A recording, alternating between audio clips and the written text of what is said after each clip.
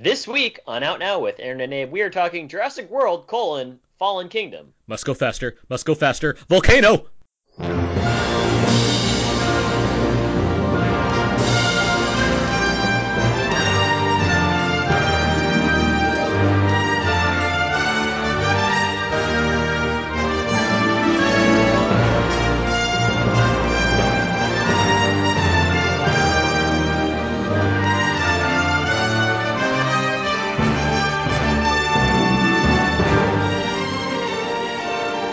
We are now recording, and this is Out Now with Aaron and Abe. I am Aaron, and as always, this is... Abe, hello! Out Now is a film podcast where Abe and I discuss new movies weekly. We cover some various movie topics, jump into a mostly spoiler-free review, then jump back into other movie topics. This is episode 328. 328. I believe that was the room that those people died in. Went dark. What room? Went dark. Wasn't expecting it. Fine. It hasn't been the same since those terrible murders. Yeah. This week we're talking Jurassic World: Fallen Kingdom. The fifth entry in the Jurassic Park franchise, the second entry in the Jurassic World trilogy, and the first entry in Fallen Kingdom movies. I feel like we needed a first. Yeah, I was wondering what you were going to do with the one there. I wanted to make sure we had it all in, because we don't want to get angry letters about people that were not mentioning that part. If anyone actually sent us angry letters, I would be pretty pleasantly surprised. Well, good, because we should launch into our P.O. box that we're starting right now. No, but yeah. We're talking Jurassic World, and joining us this week to talk to Jurassic World: Fallen Kingdom, we have from Fast Film Reviews. He's just gotten back from an auction for exotic animals. It's Mark Hoban. Hi, everyone. And from Forbes, he's just applied for the Dr. Wu internship for work in the genetic engineering lab at Lockwood Manor. It's Scott Mendelson. Greetings, always a pleasure. I put a lot of work into that I forgot about until just now when I read it again, because I wrote that like 3 days ago. It was like really long. Mark is a secret billionaire, and then Scott works over in like some guy's basement. Pretty big basement, if you ask me. We'll get there. There's plenty of things to dissect when it comes to the lab in Jurassic World: Fallen Kingdom. But first, let's get to some. First off, really, Mark, Scott, how are you guys doing today? Very well, thank pretty you. Well. Good. I got sunburned at the pool, but in a good way, because I had a good time. Oh, there you go. All right. Beautiful vitamin D. Indeed. Mark, how you been doing? You been hiking? Lots of walking, yes. Cool. As always. Great. Always good. Exploring areas that I have never explored in the Bay Area. Well, now that it's officially summertime, so, always good for a walk. Cue the Will Smith song. Yeah.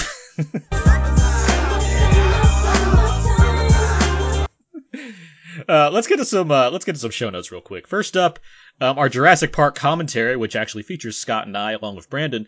That's up now. It's a lot of fun. I think we did a good job talking all about Jurassic Park. So yeah, tune into that one. That's on iTunes and Audio Boom. Speaking of iTunes, Out Now reviews and ratings. It'd be great to get those on iTunes. You can search for Out Now with Aaron and Abe on iTunes. You can give us a star rating. That'd be great. You can give us a written review also. That'd be even better. Thank you very much in advance. Here's a hug. Can you feel it? No. Oh. All right. What else? Jeez. What else? We have our Summer Gamble, which all of us on this podcast are in. The 7th annual Summer Gamble. It's currently in play. All of us, Abe and I, along with Scott and Mark and many other frequent guests on the show, they've all picked what we believe are going to be the top 10 highest grossing films at the domestic box office. Jurassic World is another big entry this weekend, and it hit, what, Scott, 150 million? And it's 150 million. Yeah. I'm still not going to win the batting pool. We don't know that yet. We got sure. As far as, yes. Yeah, it's clear Jurassic World: Fallen Kingdom is not going to do more than The Incredibles. Correct. And I'm pretty sure Solo's not going to be... Well, you know what? No, Deadpool. No. What did I put in the order? Anyway. You have Avengers, Jurassic World, Incredibles, and then Solo. And then Solo. Do you have Solo? Darn it. Yeah, you got Solo. Yeah, most of us have Solo in that 4 spot.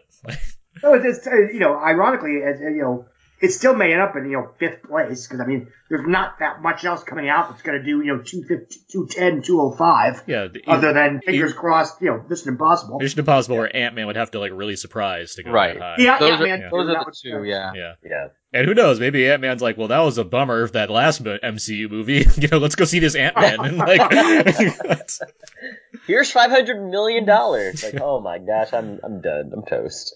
It's all right, but anyway, yeah, Summer Gamble in full swing. Lots of things are changing up the boards every week now because we have new big movies coming out pretty much every week. Can't wait to see that huge $100 million opening for Sicario next weekend, but we'll get to that later.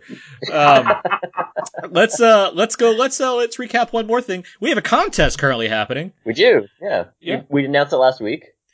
Yeah, we did. It is a create your own dinosaur contest. Where basically, if you want to win all 4 Jurassic Park films on streaming. We have the digital download codes for each of the 4 films. You can create your own dinosaur.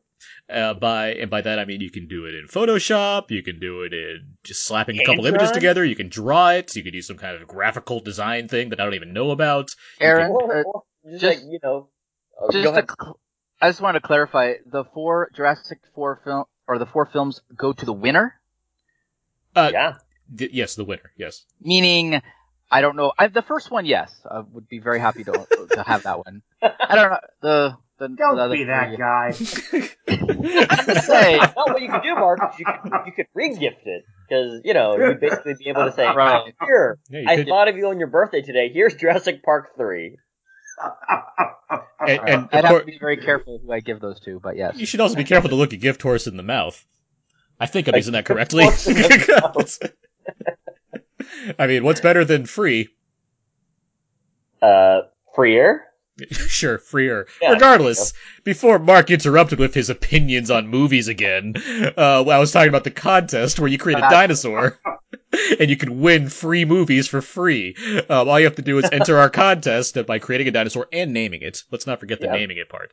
And you can submit I'm gonna hire Dr. Wu to make me a dinosaur, and you can. I will win this contest. Yeah, if there's a 3D model or a real genetically spliced engineered dinosaur creature, either one of those work too. Just make sure to send the food because we don't know how that works. But yeah, so you can enter those in by sending them to our email outnowpodcast@gmail.com or on our Facebook page. You can message us there at facebook.com/outnowpodcast or on our Twitter page. You can hit us with a dinosaur creation over there at twitter.com/outnow_podcast. You have till the end of the month. Which would be, I guess by the time of our Sicario podcast, would be probably the time that this contest ends. We're excited to see the entries. Thank you so much. Yeah, for sure. So yeah, and I think that's it for all our show notes. I also just want to lastly add that if you actually just submitted a Tyrannosaurus Rex and a Stegosaurus and a Brontosaurus, I'd still laugh. Yeah, if they had a new name, it counts as a submission. And it's like, but no, it has a blue tail, so it's different. Like any of those, it all works. But yeah, we got that dinosaur contest going, so feel free to enter in. We're excited to see any picks, so we'll pick one randomly as the winner, and it'll be great. Everybody wins in this scenario, so because it's fun to see dinosaurs, right? That's what $150 million says to me. But let's move forward. Let's get to know everybody. We can ask each other a question or two, try to set the tone for the podcast. We better get to know everybody. Was Abe even in that? Yeah, I said it. All right. I must have been really low. I heard Mark. That's for sure. Know everybody. Okay. All right. Let's get to this. I have a question for you guys. What seems like a reasonable price for a dinosaur? If you were presented with a dinosaur and you're like, well, I guess I have to bid on this now to purchase it, what makes the most sense? I honestly, personally, was thinking those prices were too low. I'd have to say like $100 million for like one dinosaur, right? Does that make the level? I mean, it seems like a very expensive, exclusive gift. So $20 million seems too low to me. I'll tell you that without going into spoilers, that was a bargain. Yeah. I agree. That was a bargain. Wendy and I were making fun of that the entire ride home on Friday night. Yeah. That's a Best Buy. So I guess to answer that question, a lot more than $50 million. $50 million. Okay. Mark? I have an answer, and I know Scott can back me up on this, but I know Pixar's The Good Dinosaur cost $200 million. I'll go with that. I love your logic. It's a good Yes, answer. but The Land Before That's Time the probably perfect cost answer. like 20. Yeah, but they were basic. Yeah, but at the same time, Probably cost 50 cents. that's clearly the more profitable dinosaur between the two. Exactly. Which one has 14 They're still sequels? making movies. Which one has Dinosaur 14 was not a sequels? good value. Aw. Oh, I've got a question for you guys. Sure. If you're given an all-expense-paid trip to an island with dinosaurs on it, having seen these movies, do you still go to it? That seems like a no. Well, what if everything works out fine and you get to see the dinosaurs? Wait, no, but are you promising me this? Or are you saying it'll I'm probably work? not It'll promising be. anything. I'm just saying that you've seen these movies. There is an actual island, and some guy comes to your house and is like, "Here's 2 tickets, hotel stay, Ritz-Carlton style stuff." Yeah, but if you're not promising me that it's all working fine, you're just saying I've seen these movies where horrible things Yeah. happen. Why would I say yes to this? It's a free vacation. There's plenty of places to vacation. Okay, well, I guess you're gonna close the door. What's your on answer, John Abe? Are the only logic you have to go with is you've seen movies where bad things have happened, and so what do you say to this saying that thing? there's a sliver of a chance of everything going perfectly normally, like apparently in Kenya, where we've never seen, and everything's honky dory. You keep talking about I Kenya. would go. See, Scott's going. Because I in would the not. 10 or 11 years that Jurassic World was open for business, they only had one bad day. And that was enough to shut him down. Yep. Yeah. All right. Okay. All right. Well, Scott's going, but you guys aren't. All right. No. Where's your sense of adventure? Like, yeah, the rides seem cool, but like, what? No, like I'm only basing it off these movies. These are my examples I have to go with. No, no, thank you. Show me All right. Show me the movie where everything goes well.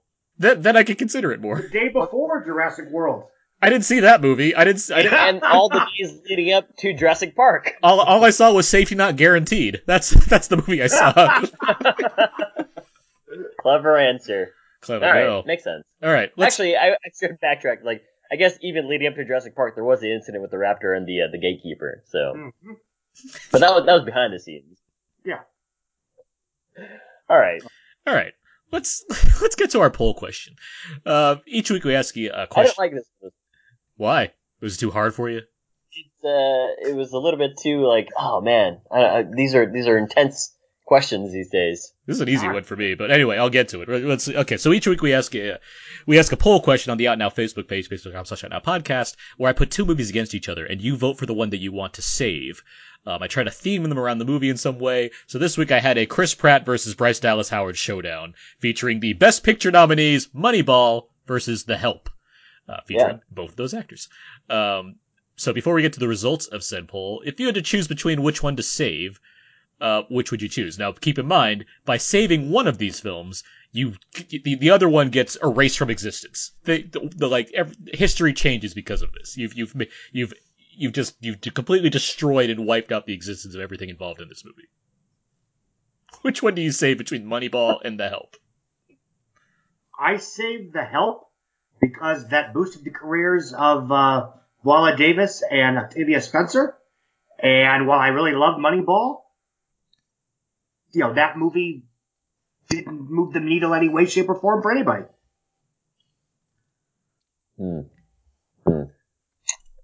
Very good thought process there. Mark? Mark, how about you?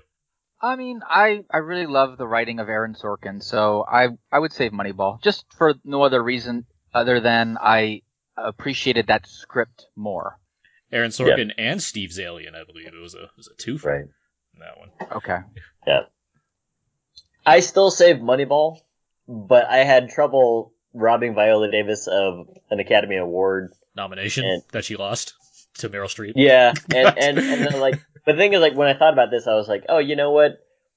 Maybe I save Octavia Spencer from playing the same role in like the rest of the movies that she's in after this movie as well. So who knows? But I prefer Moneyball. I prefer the movie Moneyball, and it was hard to choose against it to vote for The Help, because I like things about The Help, but I don't really like The Help as a whole. So I choose The Help for the reasons that were named already. But Moneyball, I do think is a superior film. The poll, quite close. It was going back and forth, but 59% for Moneyball versus 41% for The Help. There you go. So I have to add to our list now that The Help has now been erased It's from no longer in existence. existence. This is where we You keep can't that. mention it this podcast. Like any that, Bryce Dallas Howard was never in this movie. As far as the universe of this podcast is concerned, yes, you can no longer mention The Help on it. All right. Oh, that's a weird one. All right. All right. You just destroyed 5% of Jessica Chase's 2011 output. Yeah, exactly. Exactly. All right. That's how you play. No, No, everybody. That was good. I like that one. It was like Better. it was like a row your boat, but very minimal. All right. Because it all kind of you'll hear it in the edit. You'll know. You'll get it. Let's move on now. Cookies. Yeah. Each week now cookies. Yeah. I like how you took a breath in, just like you really prepped yourself there. Well, you know what they say, so there's no reason for me to repeat it. Abe, what I was watching Netflix and I was kind of like on this horror movie ish binge, I suppose. But I came across this a movie with Anton Yelchin called Burying the X, and I was like, I don't know what this movie is. is that the but Joe? I like Anton. Is that the Joe Dante film? I believe It's that. a Joe Dante film, Yeah. from 2014. And so I was watching it, and I was like, it's actually it's certainly fitting of these Anton Yelchin kind of these darker ghost movies that he's been in. And he's good in it. I think that the movie itself is just all right. It's fun, but at the same time, like it's kind of nonsensical. It also has Ashley Greene and Alexandra Daddario in it. But for the most part, it's pretty harmless. I'm glad that I was able to see it on Netflix. And I miss that dude. I wish that things were different. So kudos to him on his career. But if you're free and you're kind of just buzzing around Netflix, feel free to check it out. Have you seen Thoroughbreds yet? I haven't. No. It's out now and it's very good. Still one of my still on my favorites of the year list. Speaking of which, we'll get to that next week. Actually, we'll talk about that later. All right. How about you, Mark? What other films have you seen recently? So I actually literally just got out of the theater before recording this podcast, seeing Hearts Beat Loud. And this is the drama with Nick Offerman playing a father and his daughter Kiersey Clemens.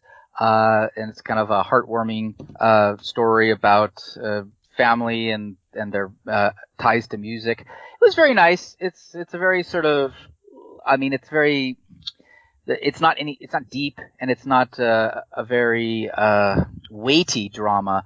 But I think Nick Offerman and Kiersey Clemens have a nice chemistry. There's some very good music in the film. Has a nice sort of climax in the music store where the two perform, and it's very heartwarming and stuff. So I mean, it's a nice film. It's not something that will change the world or anything, but it's definitely a worthwhile bit of entertainment. We're on the same page with that one because I enjoyed it too. I wouldn't put it as high as some other films I know like you and I both appreciated as far as like seemingly light musical affairs that just kind of worked for it. Like Sing Street, I think, is obviously one that comes to mind.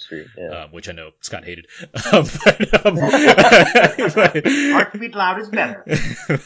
What was the movie? Sing Street. Sing Street. Yeah. Oh, so yeah, Sing Street. Exactly. And also, what was the one? The PB&J rap song about the girl. That, you were big on that one. Patty Cakes. Patty Cakes. I thought that was also. As far as it has to do with music, it's a different kind of a story, but that was also much better. Right. So you saw her and too. Kiersey Clemens was also in Dope, and Dope is a better film. So I mean, these are all better, but it's nice. It's a pleasant film. Cool. So that's it. Just Heartbeat Loud. Mark, that's it. Well, I mean, of course, I saw the one that we're about. I saw Hereditary about a week ago, and interestingly, Toni Collette is in both Hearts Beat Loud and Hereditary. Yeah. In Hearts Beat Loud, she doesn't really have a whole lot to do. I think she's fine, but in Hereditary, she's extraordinary. And as far as I'm concerned, she should. I mean, of course, we have another 6 months to go, but if she got an Academy Award nomination for her role in Hereditary, I would say it's well earned. She's extraordinary in that film, and I think Hereditary is one of these films which I think is fine, but because of her performance, she takes rather, I would say, reductive material because it recalls a lot of other films and raises it onto a level that is extraordinary. And so I'm telling people to go see this movie simply because I think Toni Collette is so good in the film, and I walked out of it like really impressed with her performance. So go see Hereditary. Like I said, it is reminiscent of some very major classics of the horror genre. I won't even say what they are. I do mention it in my review, but I'd rather you just go see the film, and then if you see it, if you're familiar with, the big films of the horror genre, you will see the influences. But it's her performance really saves it, I think. If you're gonna steal from the best. Thank you for reading my review. I did. That's why I'm quoting it. Scott, what have you seen recently? I also saw Hearts Beat Loud a few days ago. I liked it quite a bit. Obviously, it's very slight, but it's just a good, solid actor's picture. It's good enough and engrossing enough that I didn't realize to the very end that we had Ted Danson as a bar owner again. That's a good call out.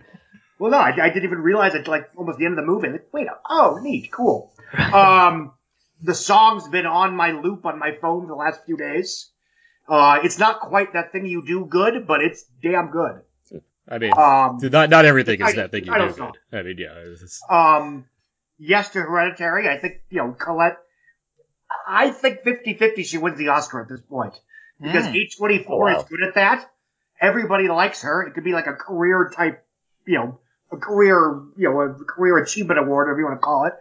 And again, this is A24. They're good at this stuff. Yeah, and she's been nominated once before, also for a horror film. Yes. So. And this would make up for her not winning a year ago for Triple X3: The Return of Xander Cage. So, justice. You should really dying your sword for that campaign. That's a great one. Yes. But I don't know when this is going to drop, so I don't want to break any embargoes. But I did see Ant-Man and the Wasp. Mm-hmm. I don't know what I'm allowed to say about it other than my children laughed. Okay. Simple enough. I saw Jurassic World for a second time, but I'm sure that'll come up in a couple minutes. And actually, I watched it for the first time this afternoon while I was doing the dishes. Prince of Darkness, which I had never seen before. Oh, okay. The And John for some Carpenter reason, film. I stumbled upon someone writing about it. Like, I need to watch this movie. And I decided just on a whim. And even though I was watching it on my laptop while I was doing dishes, it kind of got to me. And I realized that I like Carpenter's ghost stories more than I like.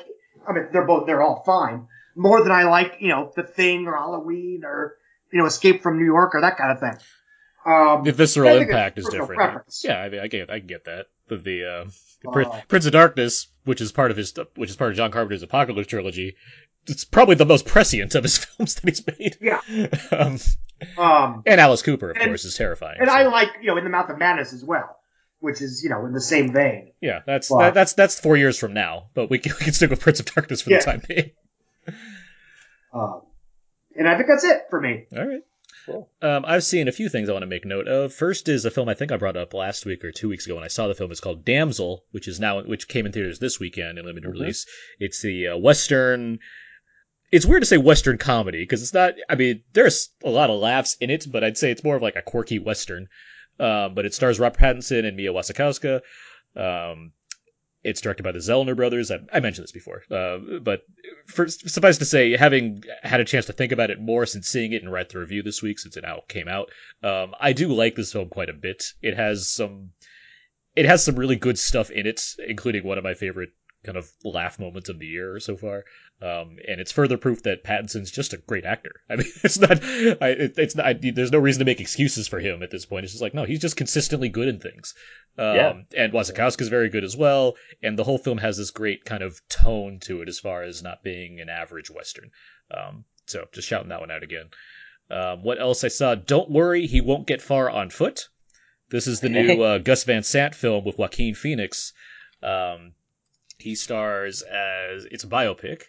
Yeah, it stars Joaquin Phoenix. He plays John Callahan, who is he's an alcoholic who becomes a cartoonist. He was in like I guess the kind of the 80s, early 80s when he became more popular. He was paralyzed from pretty much the neck down. He could still kind of move his arms, but it was difficult. Yet he still became a cartoonist.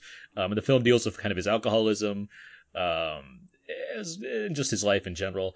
But it has Joaquin Phoenix. Jonah Hill plays his sponsor. Jack Black's in there. Rooney Mara's in there. And it's looking at Gus Van Sant's, but I was looking at them afterwards, just looking at his kind of body of work. It's his best film in like 10 years since Milk, honestly. Like, Gus Van Sant's not, been turning out like super great movies since then, but at the same time, it's like, this is probably his best movie since then. I wouldn't put it on the same level as some of those films that kind of gave him his, something like Good Will Hunting or Milk for that matter, but like it's a good return for him as far as I'm concerned. I think he does a good job with it. So yeah, it's that movie arrives, I think, in limited release in July, like mid-July. But I saw it and I wanted to say something about it. So, and lastly, I saw a movie called The Endless. Have any of you guys heard of this? It sounds kind of familiar. I haven't. Okay. It currently has a like 96% Rotten Tomatoes. It came out the same day as A Quiet Place, except in limited release. It is I guess you'd call it a sci-fi horror. There's horror elements in it enough to be like, I guess that fits into the genre, but it's more of like it's horror on the same lines as like Annihilation is horror, if you know what I mean. Like it's sci-fi, but there's like, spooky-ish, there's atmosphere. Psychological horror. Yes, thank you for putting on the voice and everything. But it's directed by Justin Benson and Aaron Moorhead. This directing duo, they've made a few films together, including a film called Resolution, which actually shares the same world as this movie, The Endless, although it's not like required viewing or anything like that. But this movie, it stars the directors as the leads, and they're two brothers that have escaped a cult, and things haven't really worked out for them since then, and they decide to go back for the sake of closure, as far as kind of like seeing the people again and just kind of figuring things out. Once they get back, though, weird things start happening. And I'm not going to go too far into it. I'm just going to say this is a very good movie. Okay. It's really well done. It's obviously made on like a lower budget, but there's some clever filmmaking done to highlight the kind of strange things that occur. And the story, it's very well thought out as far as what it's trying to do and how you come away with it. It arrives on Blu-ray this week. I got to review the Blu-ray, which is why I watched it. But it's well worth watching. Like, I was interested in this already because I'm aware of the filmmakers, and I saw it had such a high rating. I was like, all right, got to check this out. I look forward to it, and I saw it, and it's like, yeah, this is really solid. What, Mark? And it has supernatural elements. Is it that kind of thing? It does, but it's certainly lo-fi as far as how they're applied, because it's like I can't imagine this costing more than a couple $1,000,000 at most. So but it does what it does. It does it quite well. There's some neat stuff budget. Yeah. And I'm trying not to highlight too much of, because there's things that happen for sure that's like, oh yeah, this movie has some ideas going on that it delivers on to a degree. But no, it's well worth watching. Abe, The Signal came to mind. Actually, I was watching this too. I was looking it up right now, and I was like, you know what? I'm curious whether this is like somewhere along the lines of The Signal. Yeah, I'd say that. The Signal is a good like point of comparison as well. As far so what you're saying is we should get the writers back on the podcast. Yeah, that'd be great, for sure. But no, The Endless. It comes on Blu-ray this week. I think it's well worth watching. Okay. Yeah. All right. That's on our quickies. Yeah. Let's move on now. Let's get to our trailer talk. We talk about some of the newest movie trailers of the week, when they're coming out, what we thought of them, what have you. And we got a new trailer this week, but we're also catching up on some other trailers. So let's do the old one first. Let's do Bumblebee, the upcoming, I guess, spin-off from the Transformers series. We don't know anymore. We know, yeah. It's it's a prequel too, so it's all kinds of weird. But it's basically a film about Bumblebee, set in the 80s, starring Haley Steinfeld as the teenage girl who befriends Bumblebee. Oh, it's a period piece. Yeah, yes, exactly. It's a I didn't even realize that. It is a Transformers film / period piece, starring Haley Steinfeld and John Cena. Oh gosh. The film is directed by Travis Knight, who has directed Kubo and the Two Strings. He's one of the head honchos at Laika, which certainly gives me reasons to be somewhat optimistic. But let's get to what we thought of the trailer. Let's start with you, Mark. I know you have contentious relationship with the Transformers films, to say the least. What do you think of this? Yeah, I mean, so you did mention that Travis Knight directed this film, and I guess this is his first live action film. Yes. He's essentially been an animator for Laika, which I'm a big fan of. So that's something that would appeal to me. But as far as the Transformers series is concerned, for me, it's run its course. This movie wasn't made for me, so I feel like my opinion doesn't even matter. But no, I'm not excited about it, and it's not something that I would want to see. I do like Haley Steinfeld. I think she's an appealing actress, but there wasn't anything in this trailer that redefined what I know about Transformers. It's giving me exactly what I expect, and it's not made for me, so I don't even think my opinion matters. Wow. Okay. Scott, how about you? What do you think of the trailer for Bumblebee? My opinion matters, damn it. No, it looks aggressively fine.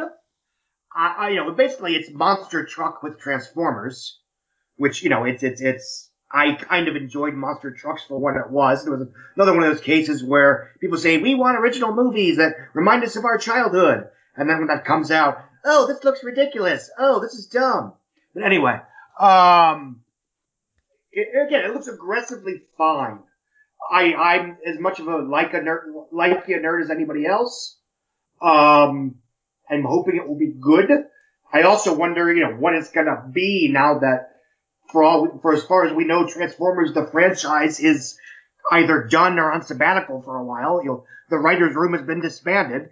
There's no Transformers cinematic universe coming down the pike. So this did nothing for me beyond I like the director and I like the actress. And again, I will be kind of curious to see if this turns out to be basically a very loose redo of the first Transformers film without the hardcore action spectacle that made that first one such a big deal 11 years ago. Abe, how about you? I was kind of prepared to go into seeing this trailer and saying like, oh, well, more of the same kind of thing. And I was kind of pleasantly surprised. I was thinking to myself, hey, I like that it's kind of contained in that it's only one Transformer. And sure, when John Cena shows up, I was like, oh, wow, John Cena, and I'm a big fan of his. But I think that they kind of crafted this trailer where it kind of makes you feel like you're watching this almost like this ET type story where there's this alien and they kind of just want to hide them, but things go awry, and we'll see where it goes. I'm on the fence about it too, which is where you guys are, just because I've seen the other Transformers movies. But I was kind of pleasantly surprised by this trailer cut. I would say I'm probably the most positive, just because mainly Travis I'm Knight. positive on it. I would say I'm more positive just because I think Travis Knight's name does a lot for me, and the tone of this trailer. I don't see it descending in the same ways that the Transformers movies do at their worst, when they add basically Michael Bay's sense of humor on top of all the spectacle. He is an executive producer, though. Yes, but he's not a writer. I mean, he's not imposing certain ideas on it beyond. So what you're saying, he's just going to be back in the trailer counting his money. Right. Pretty much. When Michael Bay's name is on a movie, as far as a producer goes, it doesn't tend to get in the way of whatever the movie is, for better or worse. I mean, A Quiet Place doesn't feel like a Michael Bay film, even though it is done by Platinum Dunes. Did you not see the explosion? It's a loud movie. I don't deny that. But no, I mean, I'm not going to say that Bumblebee's going to be like, the best thing ever, but at the same time, I have a lot of faith in what Travis Knight can bring to something. And even if it is telling a story that just doesn't feel as unique, in today's age as it would have back in 2007, I still think there's something here. There's enough here to make me. And I don't think Paramount's dumb to put this movie out on Christmas and think like this is just for the boys. Especially when you have Haley Steinfeld as the lead character in the movie. I think they're really trying to go for a more family-friendly tone in this type of movie. So we'll see what happens. But I'm cautiously optimistic for Bumblebee, which its theaters December 21st. So there you go.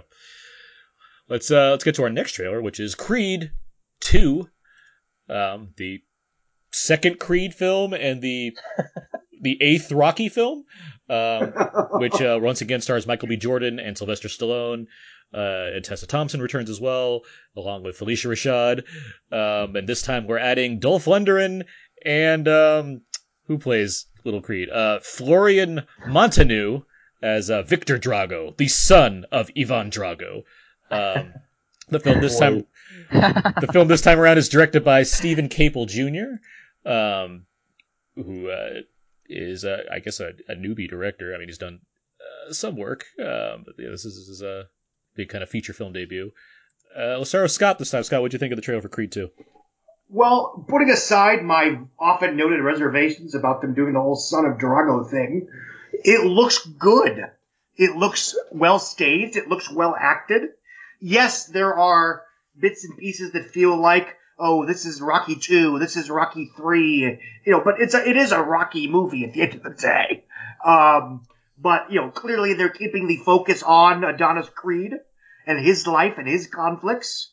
And the first one was so good. And frankly, Sylvester Stallone is a good writer when he gets out of his own way. I think Homefront is one of the best written Jason Statham films you've ever seen. Good movie. Yeah.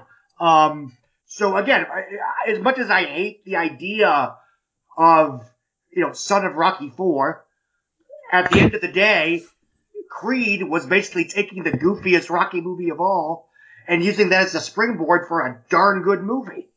As I noted elsewhere, and I wish I had thought of this 3 years ago, Creed is basically like if you took Batman and Robin and used that as the pilot or as the prequel to a really great Batman Beyond movie.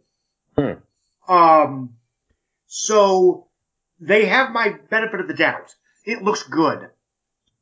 Mark, how about you? I would say I'm less positive on it. I think it's what was it? Aggressively fine is what Scott had described the last thing. I mean, it seems fine, but I mean, Ryan Coogler is not the director. He's the executive producer on this, so that's not. That doesn't really give me high hopes. And I think Sylvester Stallone is a fine writer. I mean, he wrote the original Rocky, but the fact that he's writing this again makes me feel like it's going to be sort of business as usual. I mean, he knows how to write these films, and we're going to get another competent, boxing movie. And do we need another boxing movie that sort of mimics the story beats of Rocky 3, which this trailer appears to do? To me, I'm not clamoring for that, but maybe some people are, and so I'm sure it'll be fine for them. Abe, how about you? What's weird is that when I first watched the Creed trailer, I was like, oh wow, I was pretty blown away by it because I was thinking to myself previously to that the Creed movie was going to be just a junk movie, and I was pleasantly surprised that it was a much better movie. When I was watching the Creed 2 trailer, I was like, I don't like this trailer. I don't like that it feels very derivative of things that we've already seen in the Rocky universe. And it kind of feels like there are some similar shots that we've already seen in Creed. So it just feels super like a rehashing of the same stories that we're going to be watching. So I was not a fan of it. And if it's really good, I will gladly eat my words. But from right now, from what I'm seeing and this like 2-minute trailer, it just feels like it's more of the same. And I don't know, it just feels like what you guys have been saying, like aggressively mediocre. I think that it's competently made, it looks competently made, and I'm sure everything looks like fine and dandy, and the music selection is gonna be great. But it just looks very, very much the same as Creed, and why would I want to watch that? I like getting more of a good thing, and if it delivers more of a good thing, then sure, I'll be happy with it. I'll say that I was very excited for Creed, and Ryan Coogler absolutely delivered on it, which I was very pleased by. But what helped with that was it was a story that, yes, it came out of kind of the the idea of, oh yeah, we have the son of Apollo Creed, and that inherently could be goofy in some standard, but Coogler really had a good idea of what he wanted to do with that, and he delivered upon that.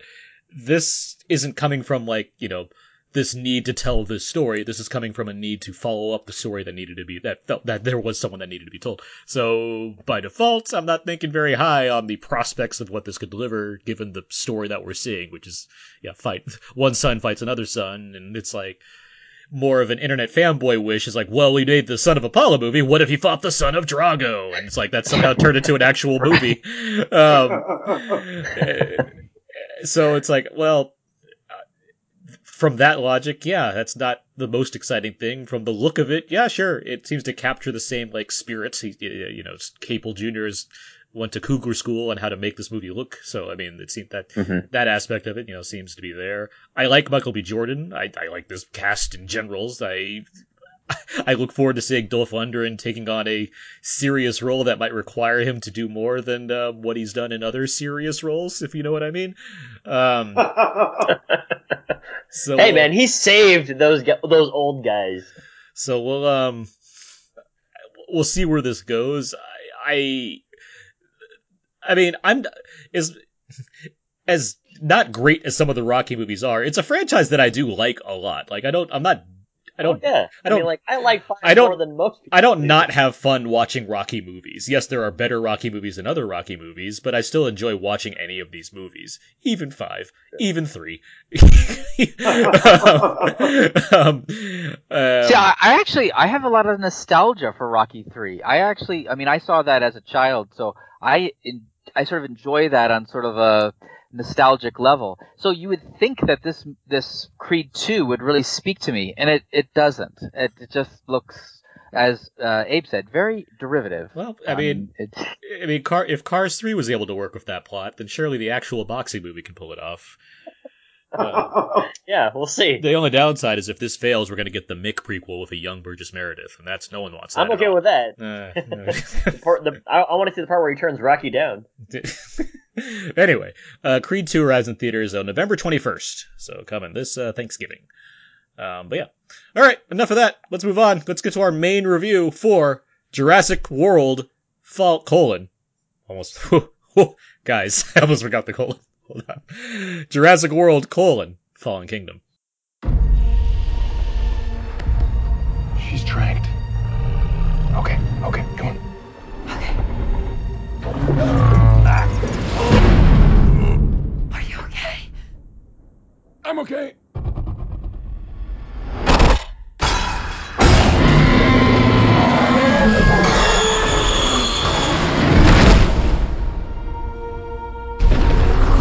How many can you save? 11 species. Blue is the last of her kind. You'll never capture her. We thought you might know someone who could help.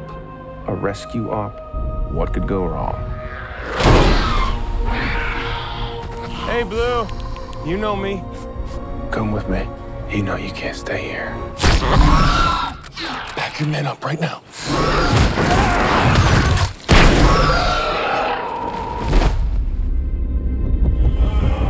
It was all a lie! The man who proved raptors can follow orders.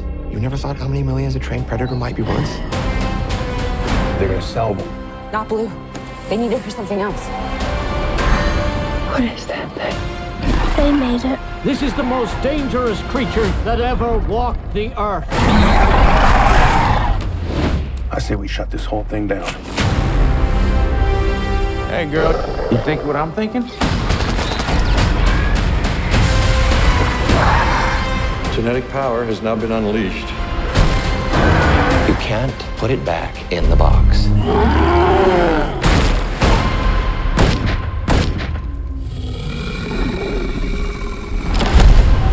Blue! If I don't make it back, remember you're the one who made me come here. I'll be all right. These creatures were here before us. And if we're not careful, they're gonna be here after. That should have been some of the trailer for Jurassic World: Fallen Kingdom. The park was finally open 3 years ago, but now Jurassic World is gone. Jurassic World: Fallen Kingdom places J.A. Bayona behind the camera this time around. He's previously handled disasters in The Impossible and monsters in A Monster Calls, but now he gets to combine all the work he's done into one blockbuster. The story revolves around rescuing dinosaurs off of Isla Nublar, as the volcano, the one that we've all known about since the beginning, is now active and will make them re-extinct if no action is taken. Bryce Dallas Howard's Claire and Chris Pratt's Owen are among the people tasked with helping with this process of rescuing said dinosaurs, but once their work on the island is done, it appears a more sinister plot is actually underway. Mark, I listened to our podcast the other day on Jurassic World because I wanted to refresh myself on what we all thought of it. And Yeah. we were all pretty happy with Jurassic World. It wasn't perfect, but it was certainly entertaining. What did you think of this newest film? Well, let me go back to that first. The Jurassic World, I actually enjoyed that film because I thought for the first time since the first film, it actually had a reason to exist. There was the park, it was open, and now we got to see people actually enjoying it. So, uh, obviously, the first Jurassic World is my favorite. But after that, my second favorite film in this series was Jurassic World. I thought it made sense. There was a reason. Um, the second and third one, not a fan of those films. And sadly, I am not a fan of this film either. The and I hate to be the guy that has to intellectualize a movie that shouldn't be rationalized, but there is absolutely no reason for this movie to exist. Right from the start, the idea that the volcano is going to blow up and destroy the dinosaurs, and they're debating whether they should preserve the dinosaurs or not that have killed people. I'm right there thinking, no, there's no reason to do that. But Not of course, all then, the dinosaurs have killed people. but there's The okay, Brontosaurus didn't kill anybody. there is no reason for, and even Jeff Goldblum, God bless him, the voice of reason, says let's let the volcano do its job. But of course, that wouldn't make sense because then we wouldn't have a movie. So okay, I'm on board. The quote unquote good people want to save the dinosaurs, and the quote unquote bad people want to profit from the dinosaurs. Oh, but wait a second, wasn't the whole park designed to make a profit? But okay, that somehow we don't. Those people were good, but now when people want to profit from it, it's bad. Okay, well, whatever. Just set that aside. We're gonna go and try to save the dinosaurs. There is nothing in this film that makes sense. They just run around and just it's just scene after scene of mayhem without any reason for it existing. And I didn't care for the new characters. The only thing that I will say that I did enjoy about the film is that Claire and Owen are a little more likable this time. They didn't make Claire this sort of uppity, white woman with a bob that you just can't stand. She's actually a little nicer and sweeter. Do you remember the first time you saw a dinosaur? First time you see them, it's like a miracle. You read about them in books, you see the bones in museums, but you don't really believe it. They're like myths. And then you see the first one alive.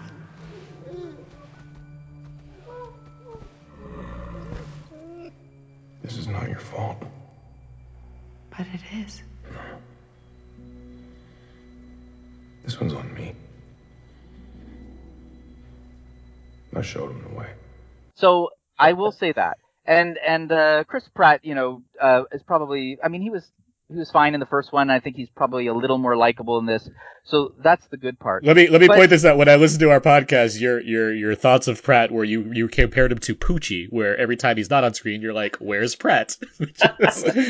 right, Hey, and, Miss Rest. because I think Bryce Dallas Howard was sort of an unctuous presence that I didn't want to see. In this time, I mean, they sort of remedied that a little bit. But the rest of the cast isn't particularly great. But I mean, we're not here for the cast anyway. We're here for dinosaurs, and the movie. It gives us special effects, yes. But what made the original so great is that we had never seen special effects like this before. So the idea of manifesting dinosaurs in a way that we had never seen was full of awe and wonder, and that was enough to carry me through the film. But we're past that now. Now you need to give us a story, and there is no story. It's just random mayhem, people running around, and guided by a plot that made no sense from the start. And I was still fine with, okay, I'll buy into it just because we wouldn't have a film if they didn't try to save the dinosaurs. But they didn't give us anything. They didn't give us anything interesting. I'm shocked that J.A. Bayona directed this. I'm a big fan of him. I think The Orphanage is a great film. I think The Impossible is a very good film as well. So I think he's a talented man. I don't see any of that talent here. I don't understand the script is just awful. I mean, I really, as the film continued on, I just got more and more dissatisfied with it, and by the end, I was just counting the minutes until it was over. And it's over 2 hours. There's no reason for this movie to be over 2 hours long, but it is. I mean, they made it the length of an epic, and it's not. It should have been 90 minutes. So like Jurassic Park 3. Yeah, not well, and I wasn't a fan. I haven't watched Jurassic Park 3 in a long time. I don't even think it's interesting ranking these films because I think they're all kind of, except for the first one, I think they're all kind of silly. But first one, my favorite, then Jurassic World, and then 2, 3, and this one somewhere at the bottom. Scott, you were actually also Team Jurassic World back when that film came out. Where did you land on this one? Well, I enjoyed it. It's a solid 3-star picture, which honestly is how I feel about all the Jurassic Park sequels, more or less. Lost World grew on me. I wasn't huge on it when I first saw it in theaters. The Lost World. Yeah. Wasn't crazy about it when I saw it in theaters. It grew on me over the years. Jurassic Park 3 was, a lean, mean B movie. I just want a bit more violence and carnage, but whatever. I like Jurassic World. As you said, the hook is really cool. Oh, the park is actually functioning now, and people have grown tired of it. I think what's interesting about this franchise is that, in a weird way, it's probably the most explicitly self-critical franchise of the blockbuster era. I mean, at the end of the day, these films are constantly about why, Jurassic Park, or conversely, movies like Jurassic Park, are bad, are going to hurt the thing they're trying to help, the movie industry, and why we keep making the same mistakes over and over again until there's nothing left. But that's a conversation for another day. I think on surface level, the characters are fun. I thought Bryce Dallas Howard, I thought she was fine in the first film. I think that the male characters didn't treat her very well. I think the problem with this time is they went overboard, making her a more conventionally sympathetic, strong female character, quote, quote, but also basically made her a very passive character after the first act. I did see it twice. My wife wanted to see it. And after the first 20, 30 minutes, Chris Pratt basically takes over the movie. He gets all the big action beats. He gets all the jokes. She gets all the reaction shots, et cetera, et cetera.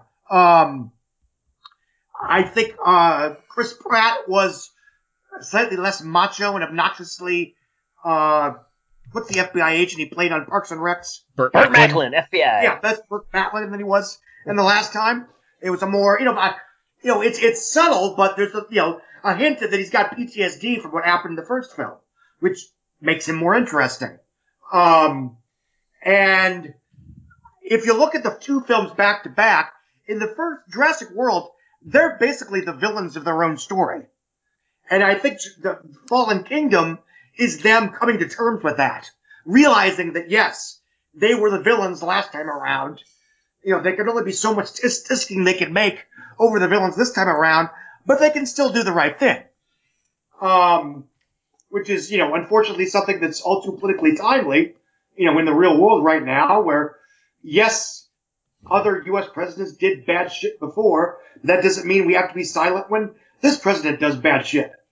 And without going into details, I think the film works as a feature-length prologue for the next film, which usually is something that I don't like. Yeah, right. But I think it gets away with it here because, A, we know we are getting a Jurassic World 3. Who are we kidding? The movie's already made $700 million in 19 days. We're getting a part 3. So, we will get the payoff. Second of all, I think it does work as a self-contained story. It does work in a self-contained story. Unlike the last film, there are tidbits of, okay, here's where they might be going in the next film. But I think it looked great. I saw it in IMAX, and then I saw it again in, Cinemark XD.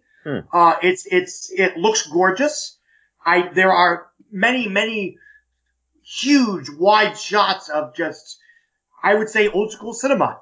There's a shot near the end where one of the dinosaurs basically howls at a full moon on top of a very tall building. And it's just a great, iconic shot. I'll note that this is the first Jurassic Park film to be shot in CinemaScope in full widescreen, yes. which is abnormal for this series. Yes, that is true. And he makes use of the scope. He makes use of the wide angles. There's a shot I liked in the first act where Bryce Dallas Howard and the young male assistant whose name escapes me. Justice Smith. They're both on the opposite sides of like a giant, hole. And the dinosaur's in the middle of the hole. And it's reflected through flashes of lightning and light. Proximity alert. Something's coming. Where does that tunnel lead? Well, it connects to the rest of the park.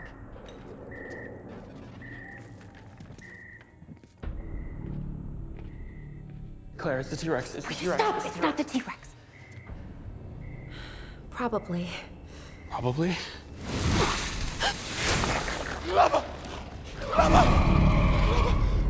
Deep breaths, Franklin.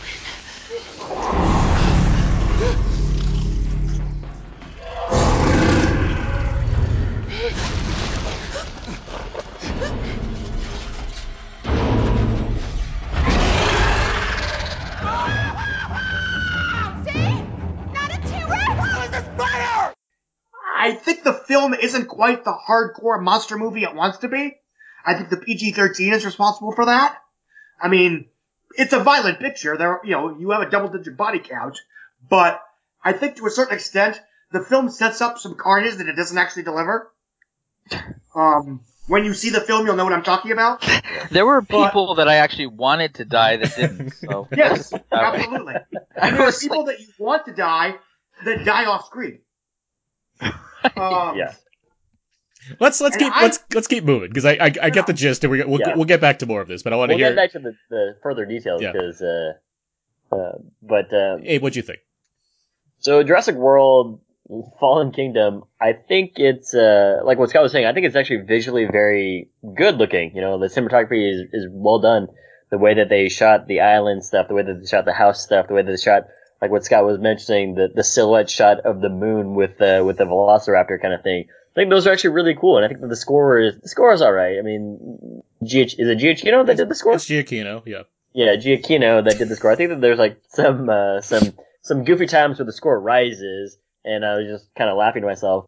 The direction from J.A. Bayona, I can tell why they kind of wanted him, because they kind of wanted maybe like this darker, scarier movie.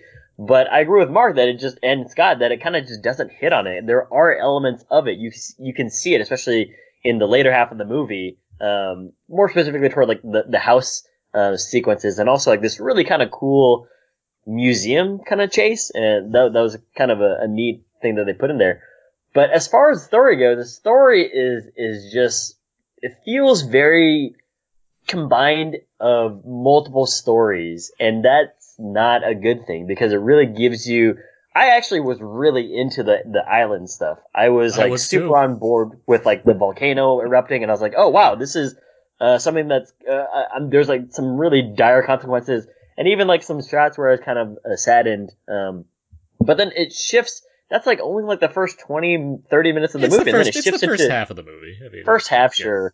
But then it shifts into something that's completely like goofy ass shit. I mean, like it's really like, you got a villain that went to like fucking like weekend villain school, and he's like rubbing his hands all the time and like, twiddling his mustache. It's so on the nose, and these characters, like, I can't believe what they wrote here. These people that they wrote, and it just becomes so, I guess, it becomes really like distracting because as much as you don't want to see these dinosaurs and whatever else and them kind of ruining the atmosphere and going and doing crazy things, they have to focus on the human side of things, which is what Jeff Goldblum is talking about in the early beginnings of like, man is a bad thing. Man has been destroying itself for many, many generations now, and ultimately, like, if we bring these dinosaurs in, what's going to happen? So it's got really interesting themes that they're going for. The themes of, again, man being bad, but also of whether cloning is a good or bad thing. But also, I would have to say that the characters, I do want to everything that you guys have mentioned, just in a nutshell, is just that Bryce Dallas Howard, she kind of gets put in the back seat, which is unfortunate. And then Chris Pratt, he's less of a douchebag, but at the same time, like he's the central focus, but he's kind of he's kind of like an uninteresting central focus because I can't really tell if they want him to be super macho guy or like really funny guy. You know what I mean? It's really an uneven tone. He's an everyman adventure guy. That's like his thing. That's kind of what it is. Yeah, that's a great. It's just there's not much. There's no character there beyond. I mean, I'll concede that these films are not about the humans. It's about the dinosaurs. So, for me to criticize, Bryce Dallas Howard wasn't so great in the last film or whatever. Well, it's not even. It's sort of like whatever because it's not that's even how I feel too. It's just that I feel like they got the notes from the first one. They say like, hey, she's kind of really mean in her role of trying to become the CEO of the company kind of thing. And the last thing I'll say is just like the character design. I actually really like the character design, especially like the dinosaur that they introduced in this one. I'm like, hey, I really like that flash of like gold that he has. Okay.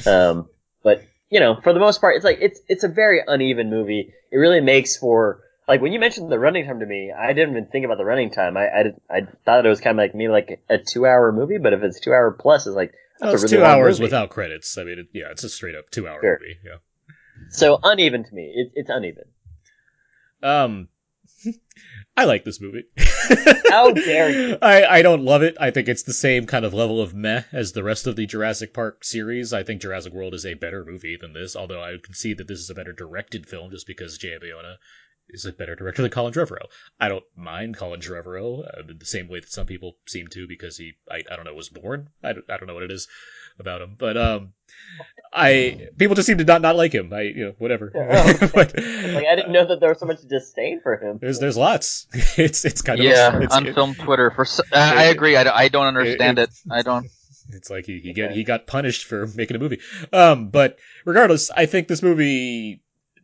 I agree with you, Abe. Where I think the first half I was really into, as far as like, okay, we're setting up the volcano thing. I think is always funny because apparently there's a volcano there, which that's just always funny to me. That's never gonna. Why is it funny? Because where did this volcano come from? It's an island. It's formed by a volcano. Yes, but it's just such a big retcon of like now there's a volcano. Like, let's throw a volcano in there. I also like how we spent 2 other Jurassic Park movies dealing with the fact that there's a second island, and not once do we mention that second island as a means for transporting these dinosaurs. Like, not once are they like, we can just move them 80 miles down to the other island. No one says that at all. No one's like, all right, we're just gonna, it's that problem. It's the problem for Isla Nublar, and Isla Sorna just does not exist anymore. Maybe the volcano got that one already on the off season. I don't have much to add that you guys haven't already. I just want to kind of get into full conversation so we keep this going. Yeah. I think the thing I want to get to, though, is in reflecting of my thoughts on it, because I had fun with this movie. I do think, I was saying, the first half I do like as far as the volcano plot, and there's a big set piece involving the volcano erupting that I was really a fan of. And I like a lot of the, like, just stuff involving volcanoes tends to be fun to me. Like, it's just it sounds like you really like volcanoes. I do, because it's like, what do you need to do with a movie when you have volcano action set pieces as like the crux of it? It's like I don't need to focus on character work. People have to outrun lava. I don't care at that point. So it's like, okay, show me a dinosaur in a tunnel, and then there's lava, and they have to climb up a ladder. Sure, that's all fun. Then they got to run down the mountain, and there's dinosaurs running after them. Like, but this is a Jurassic Park movie. It's not a Dante's Peak, So yeah, but it's also the 5th Jurassic Park movie. So hey, here's something different. All right, I can get behind. How do you? But what I like is how it starts out where it's like, well, Jurassic World is like the biggest one of these yet, so how do we go bigger? I know, we'll add a volcano, and we'll have dinosaurs stampeding down. And it's like, okay, cool. How do you keep going with that? And then they're like, they make the decision that I wish more movie sequels would do, which is, let's go smaller. Let's make this more of an intimate affair. Now, the problem with that is the second half of this movie is dumb. It's really dumb. It's so dumb. There's so much dumb like, I could just pick apart all the dumb that's happening in the second half of this movie. There's dumb in the first half of this movie. Don't get me wrong. Though, but it did allow for one sort of beautifully filmed scene, which they spoil in the trailer with the dinosaur claw reaching out into the bedroom after the little girl. Oh no, I thought that was a nice little set piece. I'm like, that's kind of it's a bit King Kong influenced, but I thought that's kind of an interesting image. Oh, it is. But I agree, and I think that gets to what Abe was saying also, where this movie is a bunch of movies put into one, where it seems like these are just set pieces they had, and they're like, well, now we got to write around this. That's what it ends up feeling like. It feels because there's a lot of ideas here. These things. How do I fashion a story around it? And that's how blockbusters really are made at this point, where you have second unit that have to do all, and the CG artists that have to do all these different things to like ahead of time. So you have to like kind of construct scenes around that. And it's like, all right. But like the movie script here, which is by Trevorrow and Derek Connolly, who wrote the last one as well as Safety Not Guaranteed and Book of Henry.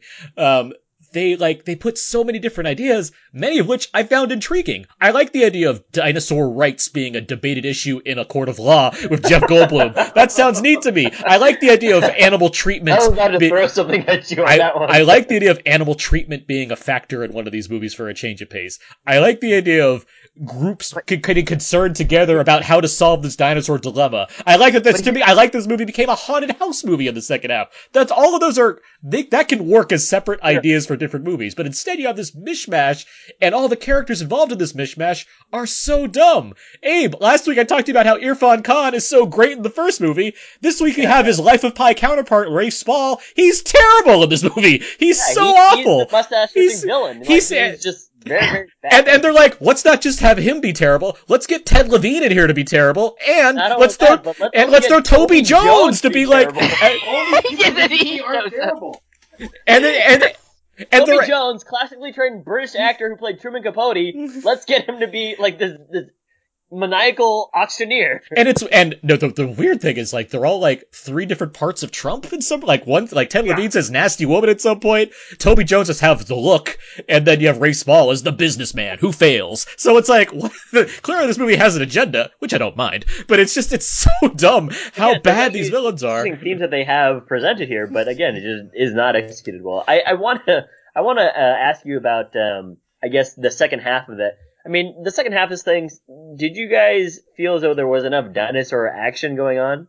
Because, Mark, you keep on mentioning that you should be focused on the dinosaurs, and I agree, but I don't know if there was enough dinosaur stuff. Well, that's what Scott's getting. That's what Scott's getting to too, where their movie. The entire second act of the film was basically dinosaur action free, in which and I'm being vague here. The human characters were running around trying to avoid other human characters. Yeah.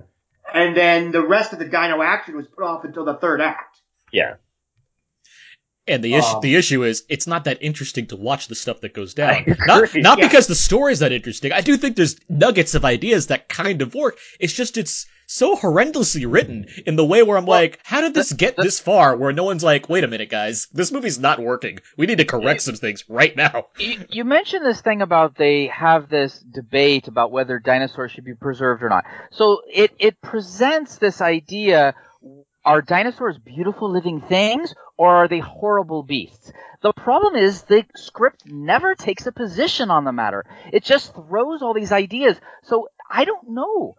I still don't know. Are we supposed to hate the dinosaurs or are we supposed to love them and hope that they survive? I think the film does take a position. I do think the film takes a position. I think that's emblemized by the emotional scene that takes place once we get off that island, like the last thing we see there. I think it is making a case for the fact that these are just animals. They're not trying to be evil creatures. They're animals, and human error has made things horrible for various reasons. But we see scene after scene after scene of dinosaurs behaving in a negative way. I mean, just the scene of the claw reaching out towards a helpless little girl in her bed does not make me feel like, oh, I love these dinosaurs. Yeah, but did you not see like the secretly taped video of Blue cuddling up with Chris Pratt? Well, I think there's also a case to be made. I think the film does make the case that they don't have to be good in order to deserve to be alive. Yeah. It's the thing that I found fascinating was that the Senate was like, you know what? They actually said this in the movie. The Senate was saying we can't intervene with a privately held company, and I felt the same way. I was like, wait, why would they need to have this like public hearing about this company that has already hurt and killed so many people and paid out like what was the number that they said in the beginning of the movie? $800 million? $800 million. like some exorbitant That's amount of that's money. the movie I wanted. I said that at the last podcast, by the way. That's the movie I wanted to see. The legal court hearings involving what happened at Jurassic World. Written by Aaron Sorkin.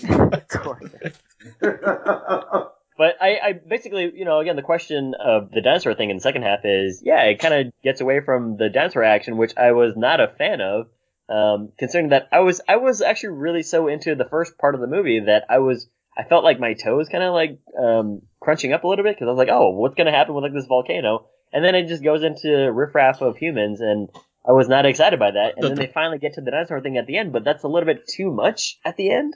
The pacing gets really slack in that second half before we get to the new raptor that they create for this movie. It doesn't help because you have Rafe Spall being terrible and Toby Jones being terrible and a really strange plot involving James Cromwell's character. I mean, so there's all kinds of things. About that. Yeah, because you should have. This character that James Cromwell plays, Benjamin Lockwood, is this partner of John Hammond, who was played by Richard Attenborough, that we have never heard of before until this installment. Like, why have we never heard of this guy? I mean, it's just because we had to create this character. Without spoilers, the timeline makes no sense whatsoever. Yeah, I would agree. There are revelations involving their relationship that cannot be, because according to the third film, he's been dead for 17. John Hammond's been dead for 15, 14, 17 years. Oh yeah, this movie violates a Texas Chainsaw 3D violation in years, that's for sure. Yeah. This movie does not know math in the way it thinks it does. The retconning does not work in that matter. But here, okay, so this is the question I wanted to get to though. Sure. Because I look at these Jurassic Park sequels, even the first one to an extent, but these sequels, and I think, are we taking these too seriously? Because I don't, and I think that's why I like this movie. I wonder, like, wait, hold on, is there some kind of need for us to, like, really take it, like, would this movie be out of place in the 50s when other monster movies are coming out? Agreed.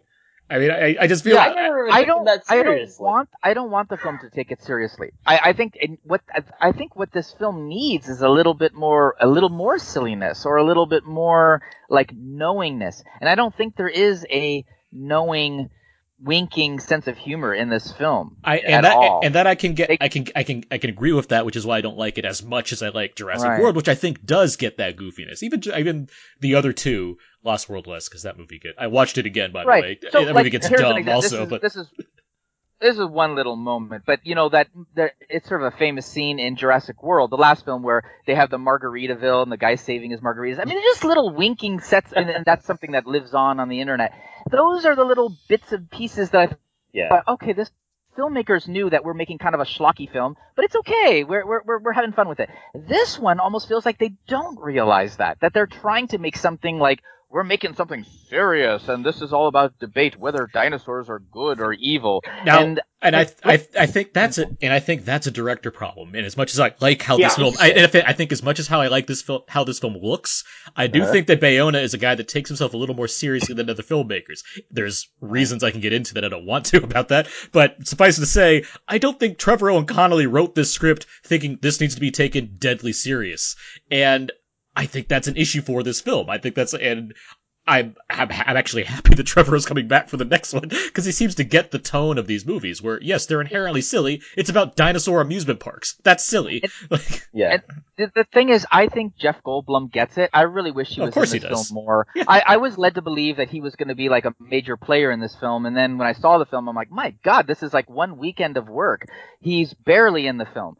So I really wanted more Jeff Goldblum, and I think he has that sort of winking, he could just show up and he presents that sort of like,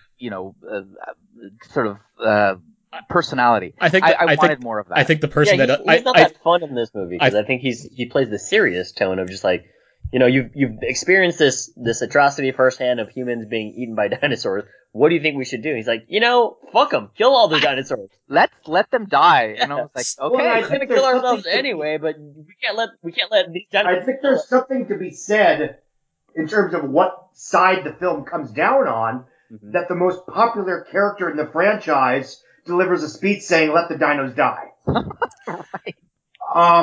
Whether or not the filmmakers are taking that point of view, and without getting into spoilers, I think That's possible. Again, I think if they wanted the audience to completely be on the Save the Dino side, they wouldn't have had Ian Malcolm give that speech at the very beginning of the movie. I mean, because, there's a different argument to be made, but I think it gets too far into spoilers as far as that comes back to Mark's point of view as far as where the film's trying to take a stand. Because yes, it does have it has the most likable character in this franchise saying, we don't want this, and then the movie ends in a way that's decidedly different than we don't want this. Well, yeah. When that happened, I just almost ran out of the theater. I was gonna be I just wanted to run screaming out of the theater because I just could not handle what actions happened at the end of this movie. I could, because I was very excited by this. After the fact, I was just I hope that it goes bonkers, and that's what makes me curious about Jurassic World 3, like what you're mentioning, just hey, maybe I wonder how things are going to play out, and that actually genuinely has me curious. But when something happens in this movie, I wanted to throw my wallet, phone, keys at the screen at one particular character.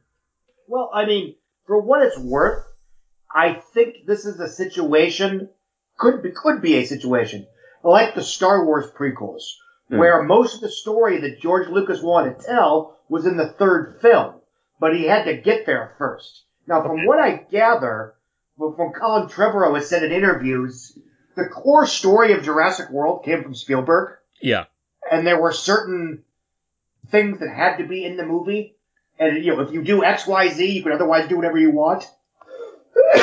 And I think the idea of what Colin Trevorrow wanted to do with this series is something that's going to happen in the third film, but he felt that he needed at least one film to justify it. Interesting. Okay. So, again, it goes back to the whole thing that usually annoys me, which is this is a giant pilot for what comes next. Right. But, again, I didn't mind it as much this time because, A, I enjoyed the movie by itself, and B, we are getting a third one. So it's not like it's a bluff. This is a gem in the holograms saying, hey, if you see this crappy movie, we'll give you a sequel that was the one you wanted in the first place. That reference is eventually going to be out of date since nobody saw that movie to begin with and everyone hated it that did. well, Independence Day Resurgence. Yes, Independence Day Resurgence, another movie. Nobody saw. Yeah. I'm curious, at what point did they decide that this would be a trilogy? I think it was always the case, but I think it was to their credit that they shut the heck up until after part 2 was well into production.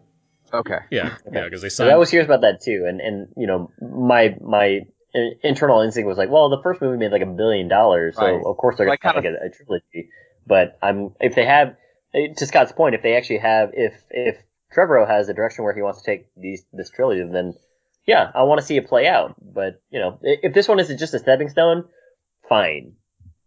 Even beyond just what, I like dinosaurs, guys. I don't get to see movies of giant dinosaurs of this scale that often. I'm by default going to see that movie. And that's why these films keep doing well. People are asking, blah, blah, blah. It's rehash. I'm like, at the end of the day, the kind of thrills, chills, and spills that these films deliver are somewhat unparalleled compared to their fellow blockbusters. Now, you could make the case that, Kong Skull Island is probably the closest thing we've had, and that was pretty darn successful. It's also pretty good. And better. And Jaws. The Jaws films are kind of like this. We haven't had a Jaws film in almost 30 years. But we got the Meg coming this summer. That does well. And Shark Week is a yearly staple. I get what you're saying. There's things that are just... Yeah. But, it's in that sense, they are like the Transformers films.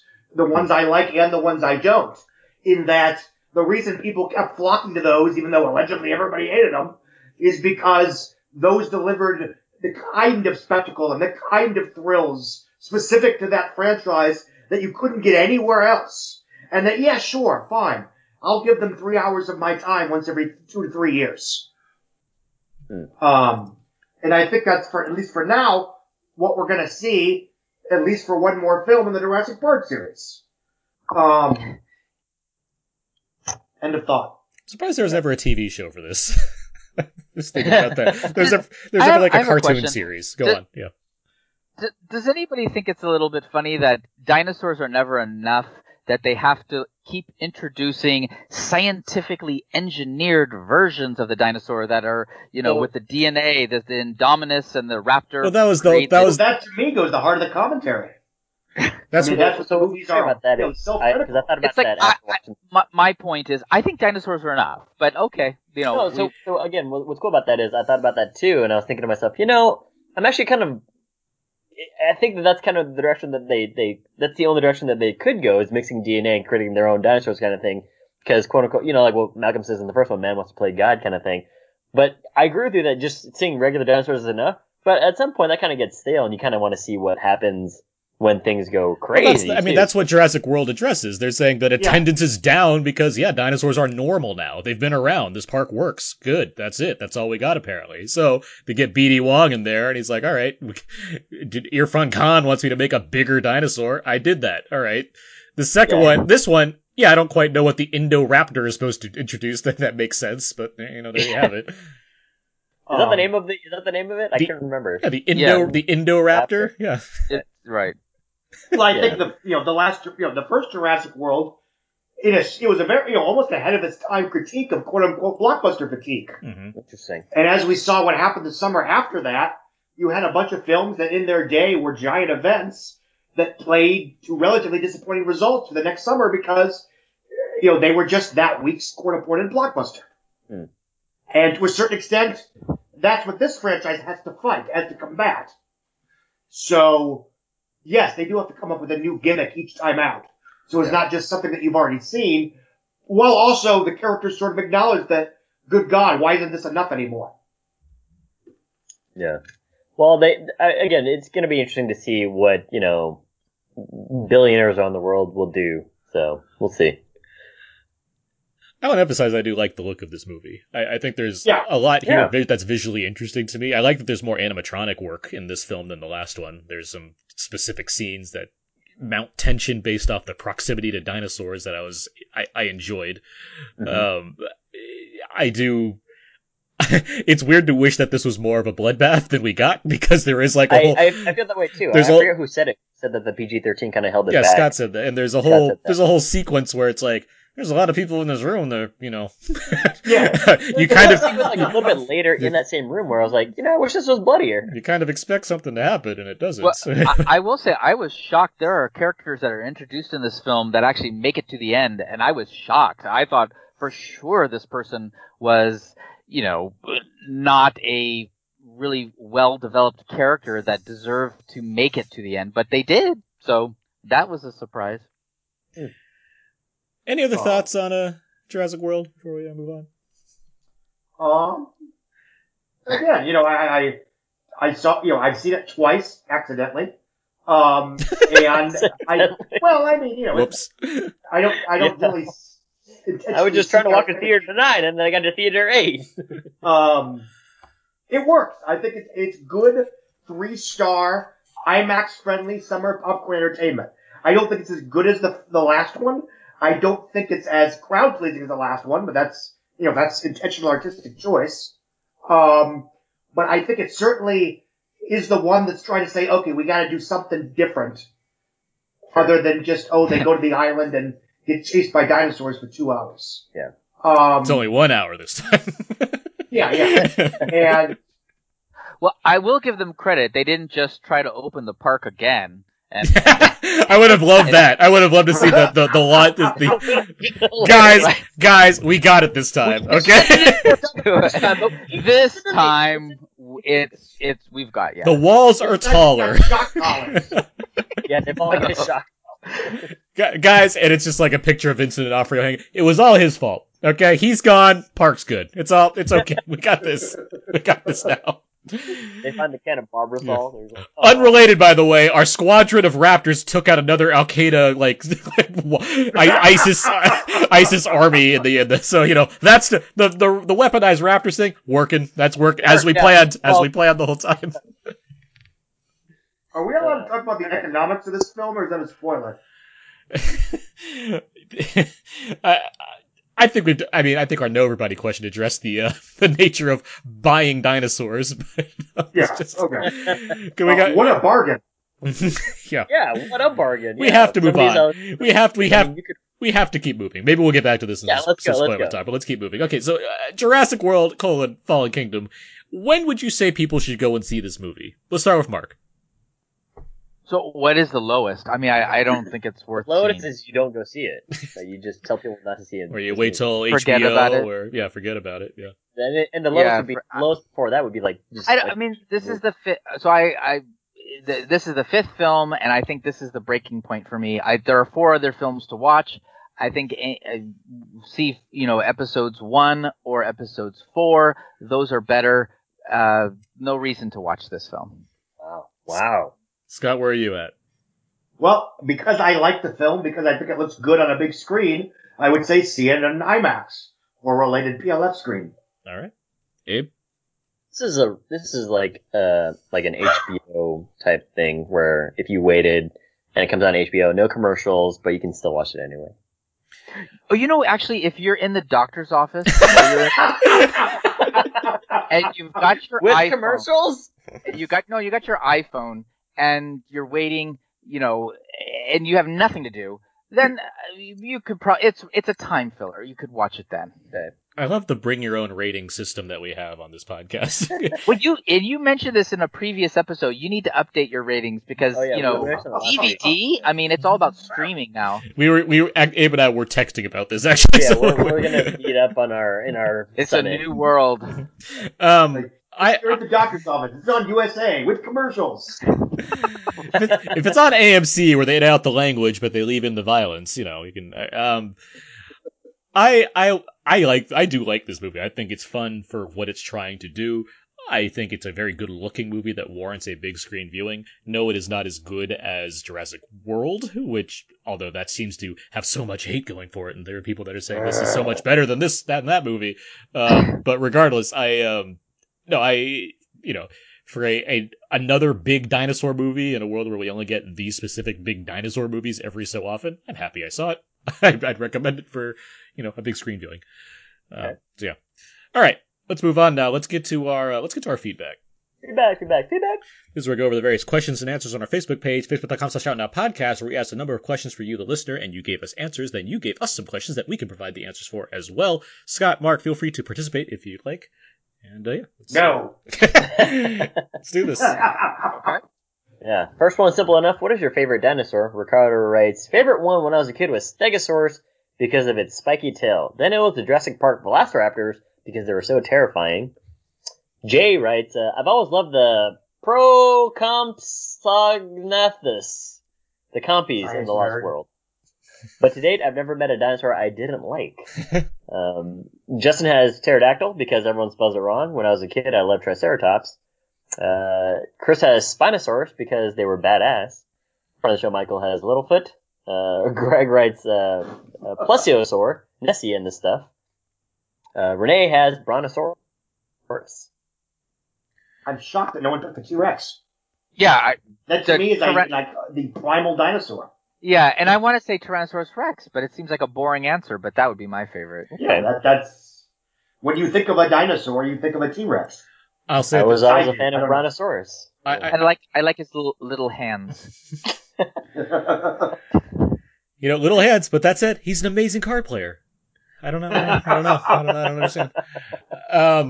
I actually repeated this question from Jurassic World because it's a nice question to have. I like hearing this answer. And my answer stays the same as well. I like the Stegosaurus. I am a fan of the Stegosaurus. I think it's a neat looking dinosaur. I like the tail. I like the big things on its back. And it just seems comfortable in its own skin. That's true. It kind of minds its own business. Yeah, it does. All right, next question we have here is favorite films about science gone wrong. Chris writes Reanimator and The Fly. Michael writes Frankenstein. Or Frankenstein. Justin writes all those mentioned, but Jurassic Park is my favorite. Tammy writes Honey, I Shrunk the Kids and The Fly. Greg writes The Fly. Patrick writes The Alien franchise. Philip writes Summer Wars. Jason writes Rise of the Planet of the Apes. And Frankie writes Resident Evil. I think The Fly is a pretty perfect answer. That's very good answer. Plus the connection between Jeff Goldblum is a good one too. I mean, I don't think it's my favorite, but Splice is pretty terrific. Yeah, a Fly knockoff. The movie that time forgot. I mean, would you call the Terminator Science Gone Wrong? Yeah. Skynet. That's science gone wrong. Yeah. Yeah. There you go. Obviously, Jurassic Park. God, I had a good one and I completely lost it, so I'll move on. If Batman you and remember Robin. it, just shout it out randomly.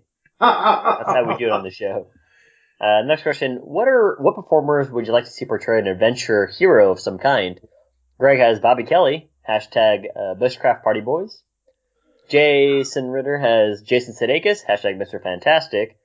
Philip has Abe, I should say. Hiroshi Abe. Justin has Zachary Levi. And Jay has Paul Giamatti. Well, The great Paul Giamatti. Justin's going to get his wish with Shazam in a year. Yeah. Performer you'd like to see portray an adventure hero. Who needs to make that jump? This is where I tend to pull out my Dame Judi Dench card, because that's always, I think it's always a game answer. Well, I just saw Hearts Beat Loud, so I'll say Nick Offerman. Like that. Can I say today's Kristen Stewart as opposed to 2012's Kristen Stewart? Yeah. As opposed to Snow White. Yeah, not that one. And the Huntsman, come on. It's a good one. The personal shopper, Kristen Stewart. Yes. Oh yeah. I mean, I'm being quite serious. I mean that her new on-screen persona is, I'm more excited for her being in Charlie's Angels now than I would have been, 5-6 years ago. She's, as you said, she's very comfortable in her own skin. All right. More than they used to be. Next question we have here. What would you name your pet Tyrannosaurus Rex? Chris has easy, Frank the Tank. Jay writes Mark Bolan. Oh, that's the winner. That's the best answer. Justin has Do You Think Hesaurus? Greg has Rump Shaker. Frankie has Barney. And Philip has Jethro. I'm going to go with Barney. I'm going to go with Tiny. Tiny? Because get it, he's not tiny. Oh, okay. Yeah, no. See, it's a joke because he's not really a tiny dinosaur. Mark will be here all week. That Mark Bolan answer is the winner. I mean, that's going to get better than that. And if you're not familiar with the music of T-Rex, please Google it. My answer's Whoopi, by the way. That'd be the Whoopi. Yeah. I like that. Theodore Rex. All right, what's the next one? Next question is, what are your favorite films involving volcanoes or lava? Greg has Lava Lantula, which we had an extended conversation on our Facebook page about. Philip has Return of the King. Jerry has, could the cult film The Time Machine possibly be a volcano in part film? Sure, why not? Christopher has Dante's Peak and Volcano. Mike has Dante's Peak or the original Time Machine. Chris has The Burning Dead, a.k.a. Volcano Zombies. Friend of the show, Alan has Austin Powers. Craig writes Volcano, love to see LA burn to a cinder, and then, I guess, a frowny face. Jay has Lava, the Pixar short. Richard has The Incredibles, and lastly, Justin has all those mentioned. Joe versus the volcano is my answer. That is easily my answer right away. That's a good answer. I have one, and I think, Aaron, if my memory serves, you will somewhat support me in this. Pompeii. Yes, Pompeii is good fun. It's not a movie that most people will not cite, but it's enjoyable, and kind of the way that you enjoyed. I assume movie. Everyone on this podcast enjoyed this current film. I kind of enjoy Pompeii. Yes. It's a solid B movie. It's fun, yeah. And it sticks the landing, as far as I'm good. It ends in the way that makes the most sense. That is what would happen. It can only end one way, can't it? Yeah, well, you'd be surprised. As far not like this, but as far as people involved in what happens to them, it's like, oh yeah, okay, got it. that should be where it goes.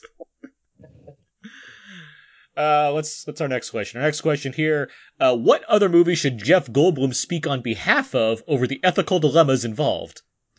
This is my favorite question that got the least answers. Jason writes, Very thought-provoking question. I know. Yeah. I try to challenge our That's what we listeners. do on the podcast. I hit him up with those softballs like favorite dinosaur, and then hit him with the Jeff Goldblum ethical dilemma question next.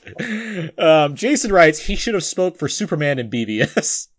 That would mean someone actually spoke, so that'd be a nice change of pace for that scene. Well, the question is, does he blow up too? There were survivors. Yeah. He could have Skyped it in. Luke Thompson, friend of the show, writes the Arachnophobia remake. And Mike writes Solo.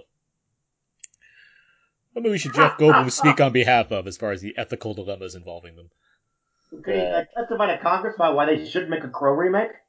That's For the end of that national nightmare?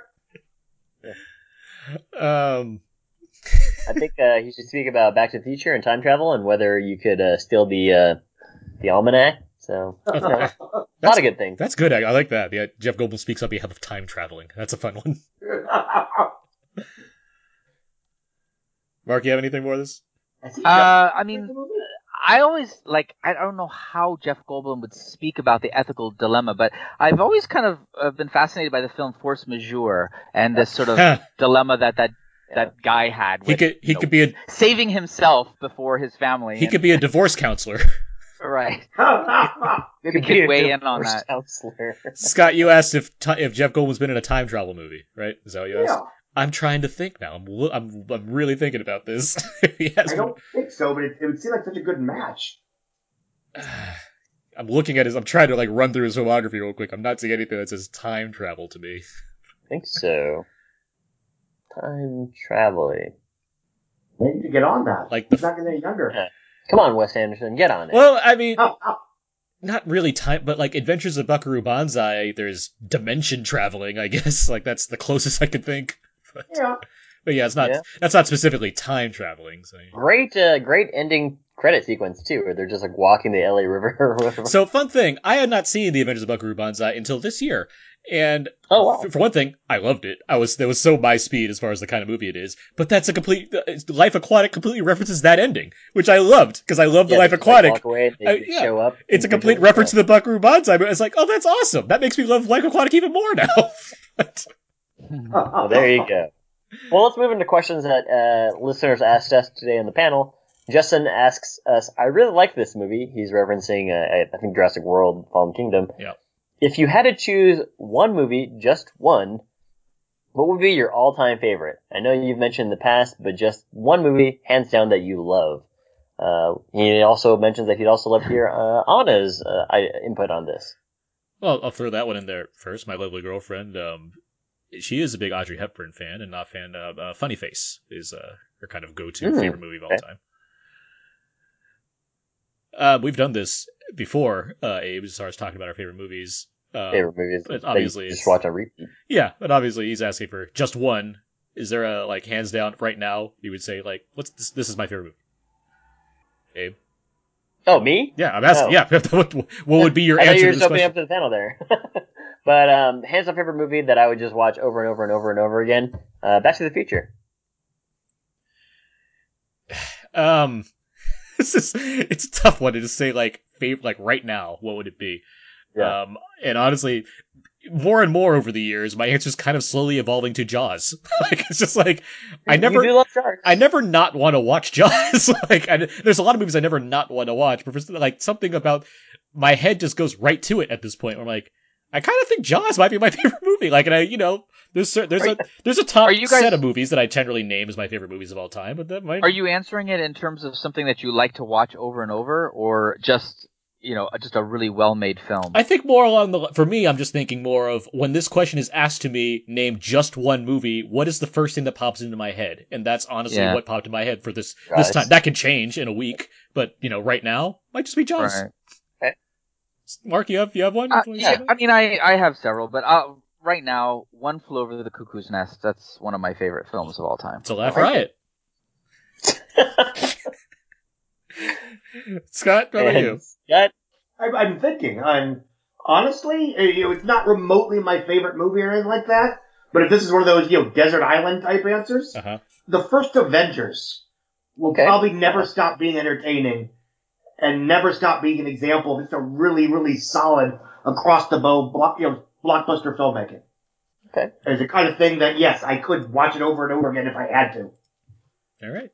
I like it. And it's not a cliffhanger ending. It doesn't make me cry at the end. There's no, caveats. Hashtag Scott hates DC fans. Hashtag Scott's paid by Disney. Okay, let's Exactly. Oh. None of those things are true. Except I hate wrinkly times. I'm a white guy. That's the only reason it's possible. All right, that was our friendly hysterical out now feedback. Feedback. Let's move on now. Let's get to Abe. What time is it? Aaron, I think it's time for a quick game here.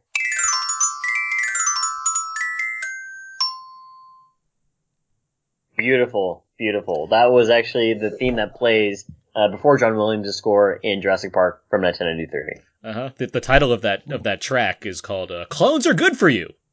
That's the cereal brand. Yeah. I've got two quick games for you. One of them is a quick primer game just to get us in the mood. And then the second one, I'll talk about it when we get there. None of us understand this. Oh, gosh. Very, very quick. Okay. This first one is just all Jurassic Park trivia. And feel free to buzz in with your name and then give me the answer if you know the answer. First one here. Jurassic Park, 1993, won 3 Academy Awards. Which were they? Aaron. Aaron? Visual effects. Uh-huh. Sound. Which one? Sound editing. Okay. And sound mixing. That is correct. Okay. Next one here. What is the species of the main antagonist dinosaur in Jurassic Park 3? Scott. Scott. Is it called like the Spinosaurus or something? That is correct. Okay. Next one here. Which car manufacturer is prominently displayed in The Lost World? Aaron. Aaron. It's Mercedes, isn't it? That is correct. Richard Schiff puts it in 4-wheel drive. I just watched it, so that's what's in my mind. This next one here. What color Jell-O is Lex eating in Jurassic Park? Aaron. Mark. Green? Green is correct. Oh, and last one here for funsies. Name. I'm on the board. Yay! Yeah, you're on the board. Name 2 characters that die in Jurassic Park. Aaron. Scott. Nedry. Yes. And the lawyer whose name is Gennaro. That is correct. It's Gennaro. Yeah. Wow. I think this was Gennaro. I think this was too. Exactly. I think this was too. The other is what's the Robert Muldoon. Muldoon is the game hunter. And I'm trying to think of Sam Jackson's name. It's like Mr. Arnold. Mr. Arnold. There we go. Okay. Oh yeah. So, what 1993 movies were nominated for best score that were better than John Williams' Jurassic Park score? That's my question right now. John Williams should know this score. Yep, there you go. That's the Alan Menken's Aladdin score, which won the Academy Award. Wait, that was 92. Was it 92? Yeah. Yes. We're talking about the 90 or the 94, 90. It'd be the 94. Yeah. The awards were 93. 94. Yeah, you had Schindler's List, Age of Innocence, The Firm, The Fugitive, and The Remains of the Day. Oh man, remember The Firm, guys? Man, the music in The Firm was fucking spectacular. Everyone's constantly talking about it. That was incredible. Oh yeah, I write to it. The other game here, it's called Hey, I Got You, directors who directed sequels to hit movies. So I will name the sequel. If you know the director who directed the sequel to this movie, please buzz in with your name and tell me the answer. Make sense? So you're naming movie sequels, and we ought to know what the director is. Correct. Got it. Okay. All right. The French Connection 2. Aaron. John Frankenheimer. That's correct. The Color of Money. Scott. Scott. Is it me? Yeah. Yep. Okay. Martin Scorsese? That is correct. Blade 2. Aaron. Guillermo del Toro. Del Toro is correct. Iron Man 3. Scott. Oh, is it me? Yeah. Yep. Sorry, I got an echo. Shane Black. That is correct. Die Hard 2. Scott. Rennie Harlan. Rennie Harlan is correct. The Empire Strikes Back. Aaron. Erwin Kershner. That is correct. Superman 2. Scott. Scott. Is it a trick question? Not a question. I mean, I know Richard that, Lester, I assume, is the answer you're looking but for. who's the guy who is credited? Yeah, he just. Yeah. Yes, Richard Lester. That is correct. Next one here. Harry Potter and the Prisoner of Azkaban. Aaron. Aaron. Alfonso Cuarón. That is correct. Two more. Tron Legacy. I can't pronounce Oh, what's his name? Come on, Mark, Scott. for you. John Krasinski. No. Oh. Tron Legacy. Oh, God. He's directed other sci-fi movies. Yeah. Mark. I mean, it was help from, I got help, but Joseph Kosinski. That's what it is. And I will accept it. You're on the board. Last one here. Jaws the Revenge. Oh, I don't know. Oh. This is just for funsies because I don't think anyone knows. Yes. Well, it's not Mario Van Peebles. He's just in it. He's in the movie. Yeah. He directs. That's why I brought it up. Oh, what's the Jaws Revenge director? I have no idea. I don't think that person's famous.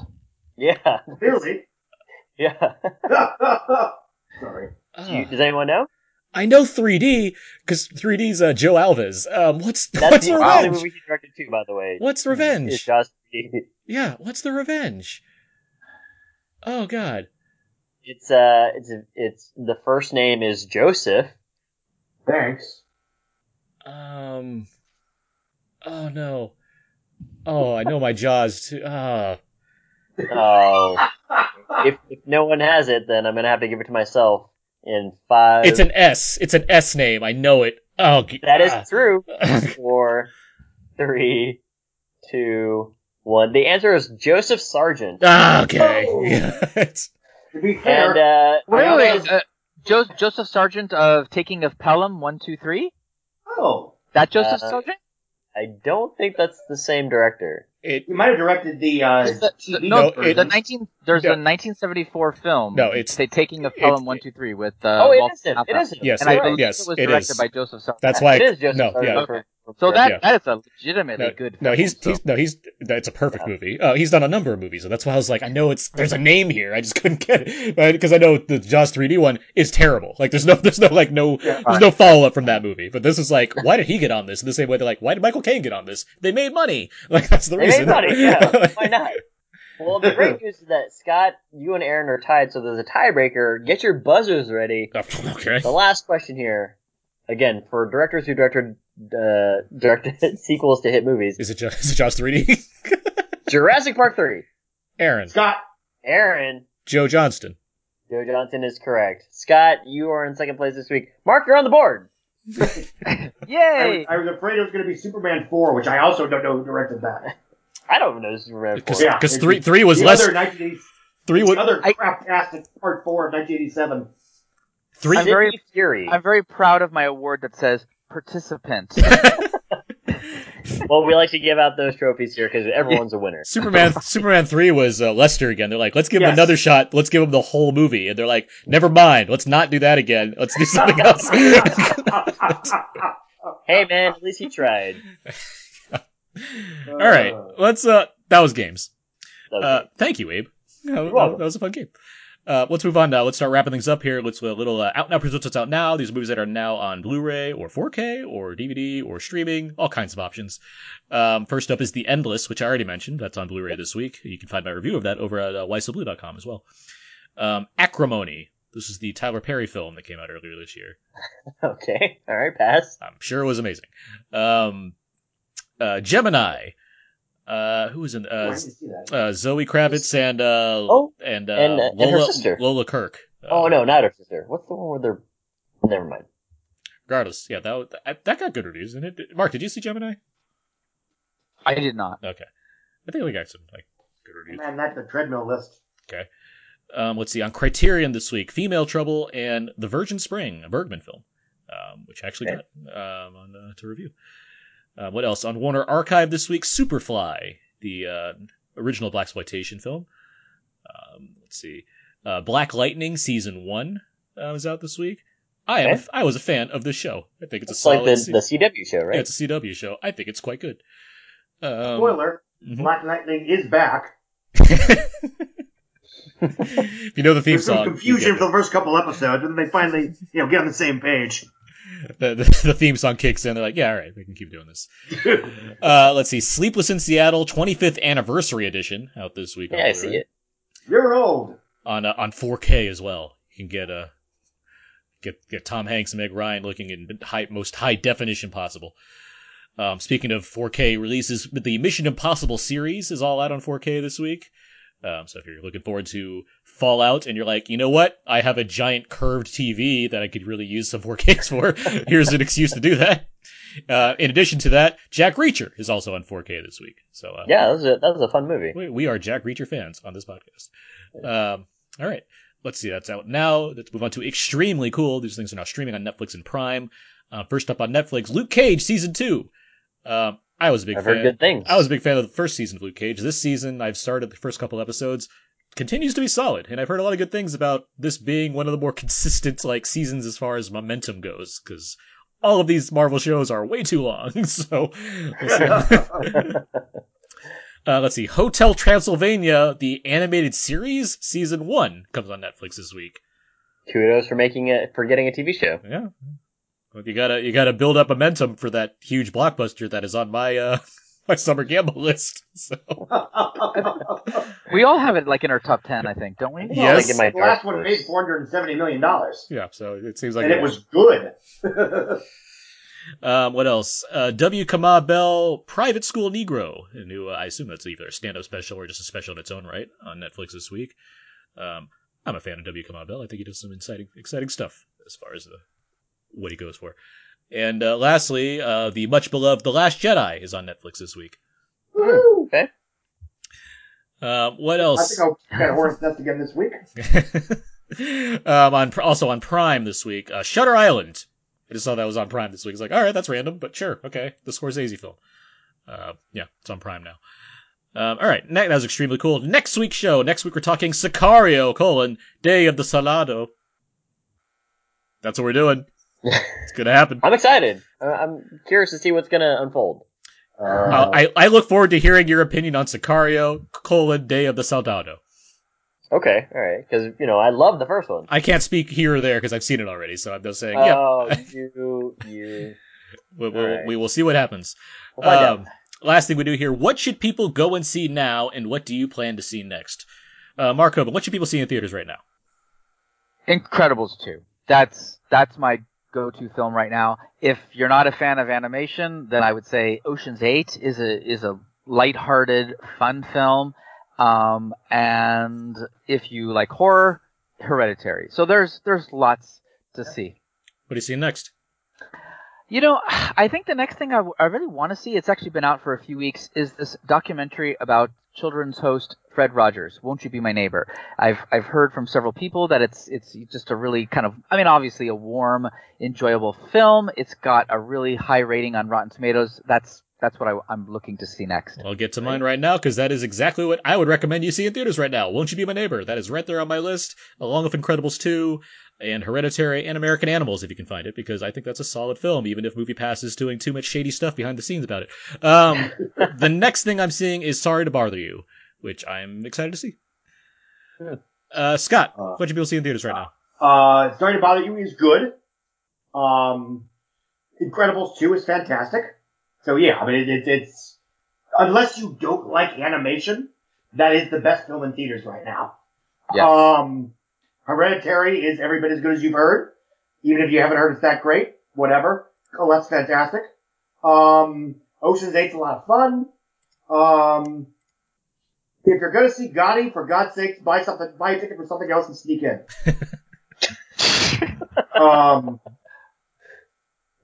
God, I'm mad at them. Because I want MoviePass to win. Because I think yeah.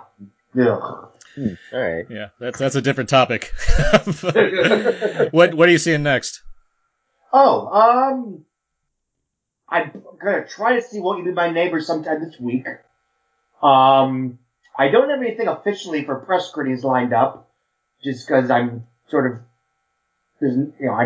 I have an invite for Uncle Drew on Tuesday. I might see that. As if my wife wants me out of the house for a night, to be honest. All right. Okay. All right. That's good. That's enough. A lot on the docket. I'm curious. Has anybody seen RGB? No. I haven't, but it's Or on my R? list. Or I'm sorry, did I say that wrong? RBG. RBG. Yeah. I missed it, and I wish I had. When do you want to see it? So we kept waiting and waiting, and we'll see it on DVD, like traitors that we are. I saw RPO. It's RPO. Ready Player One. Right. Clever. Abe, what should people see in theaters right now? Definitely recommend The Incredibles 2, and if you haven't seen it, Infinity War help it make almost as much as Black Panther. Who hasn't seen that? Okay, you know, you're like holding out hope for Infinity War. I will bet that anyone listening to this podcast, that audience, they've all seen it. Well, if you haven't seen, or if you have seen that, then see Incredibles 2. If you haven't seen that, then I echo Mark and see Ocean's 8, because I really need that to be my summer gamble number 6. And next is Sicario. All right. So with all that, that's going to do it for this week's episode about Now, There, and Abe. You can find more of my work at my personal blog, thecodeofzeke.com. Everything I do can be found there. You can find me writing movie reviews over at weliveentertainment.com as well, along with Preacher reviews. Preacher starts, actually, I'm going to watch it right after this ends, and I'll be writing about that show for its 3rd season over there. You can also find me on Twitter at AaronsPS4. Abe? Follow my Instagram, Oakley, whoa. Follow my Instagram, abemuo.jpg, twitter.com/walrusmoose, hashtag Dross the Dinosaur, Sub640, the podcast, and we're online. We're on the internet. Mark Hoban, where can people find more of your work online? Yeah, you can read my personal reviews on my blog, fastfilmreviews.com. You can also follow me on Twitter at Mark_Hoban. Scott Mendelson. I write for Forbes, Forbes.com. You can Google some variation of Forbes, Scott Mendelson in the ticket booth. My Twitter handle is Scott Mendelson, and my Facebook page is Scott Mendelson. I have a ticket booth Facebook page, but I'm terrible at updating it. So at the moment, it's mostly filled with messages telling me I'm an idiot. So enjoy. Perfect. You can find all the other episodes about Now, There, and Abe over on iTunes as well as on Audio Boom. Listen to it over at HHWLOD, SoundCloud, or Podomatic. Feel free to email us anything you feel free to email us anything you might want to write about over that anything we discussed today over at outnowpodcast@gmail.com. What is going on tonight? I don't know. You can also follow us on Facebook, facebook.com/outnowpodcast, or tweet us at twitter.com/outnow_podcast. And please send us plenty of GIFs of those like crazy like real life dinosaurs that attack people in malls. Send us GIFs of those over at outnowpodcast@outnowpodcast.tumblr.com. Mark, Scott, thank you both for joining us tonight. Thank you so much. You're very welcome. Yeah, thank you for having me. For sure. And until next time, when dinosaurs roam the earth and drug dealers are still at large, that's going to do it for this week. So until then, so long. Goodbye.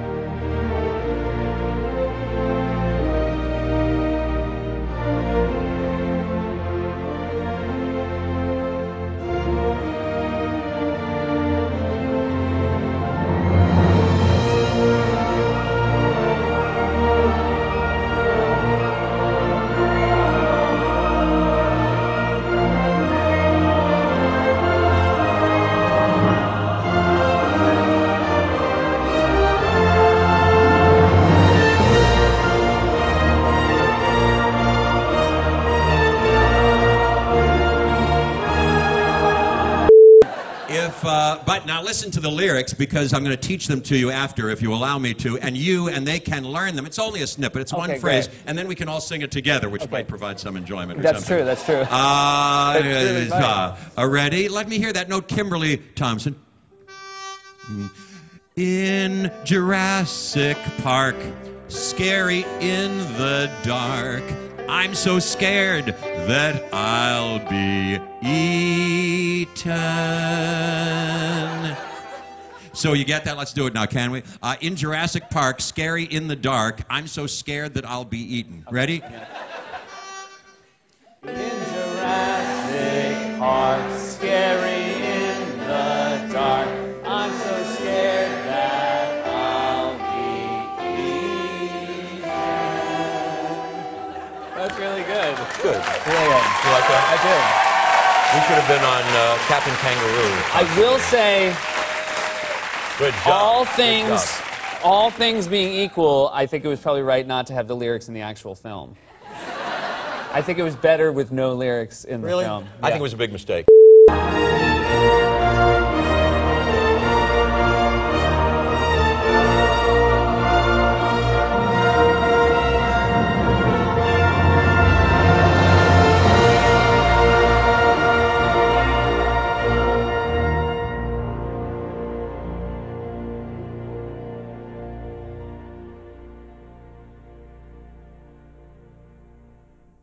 I want to talk about this because we're not going to talk about this in the review. What happens in the next one?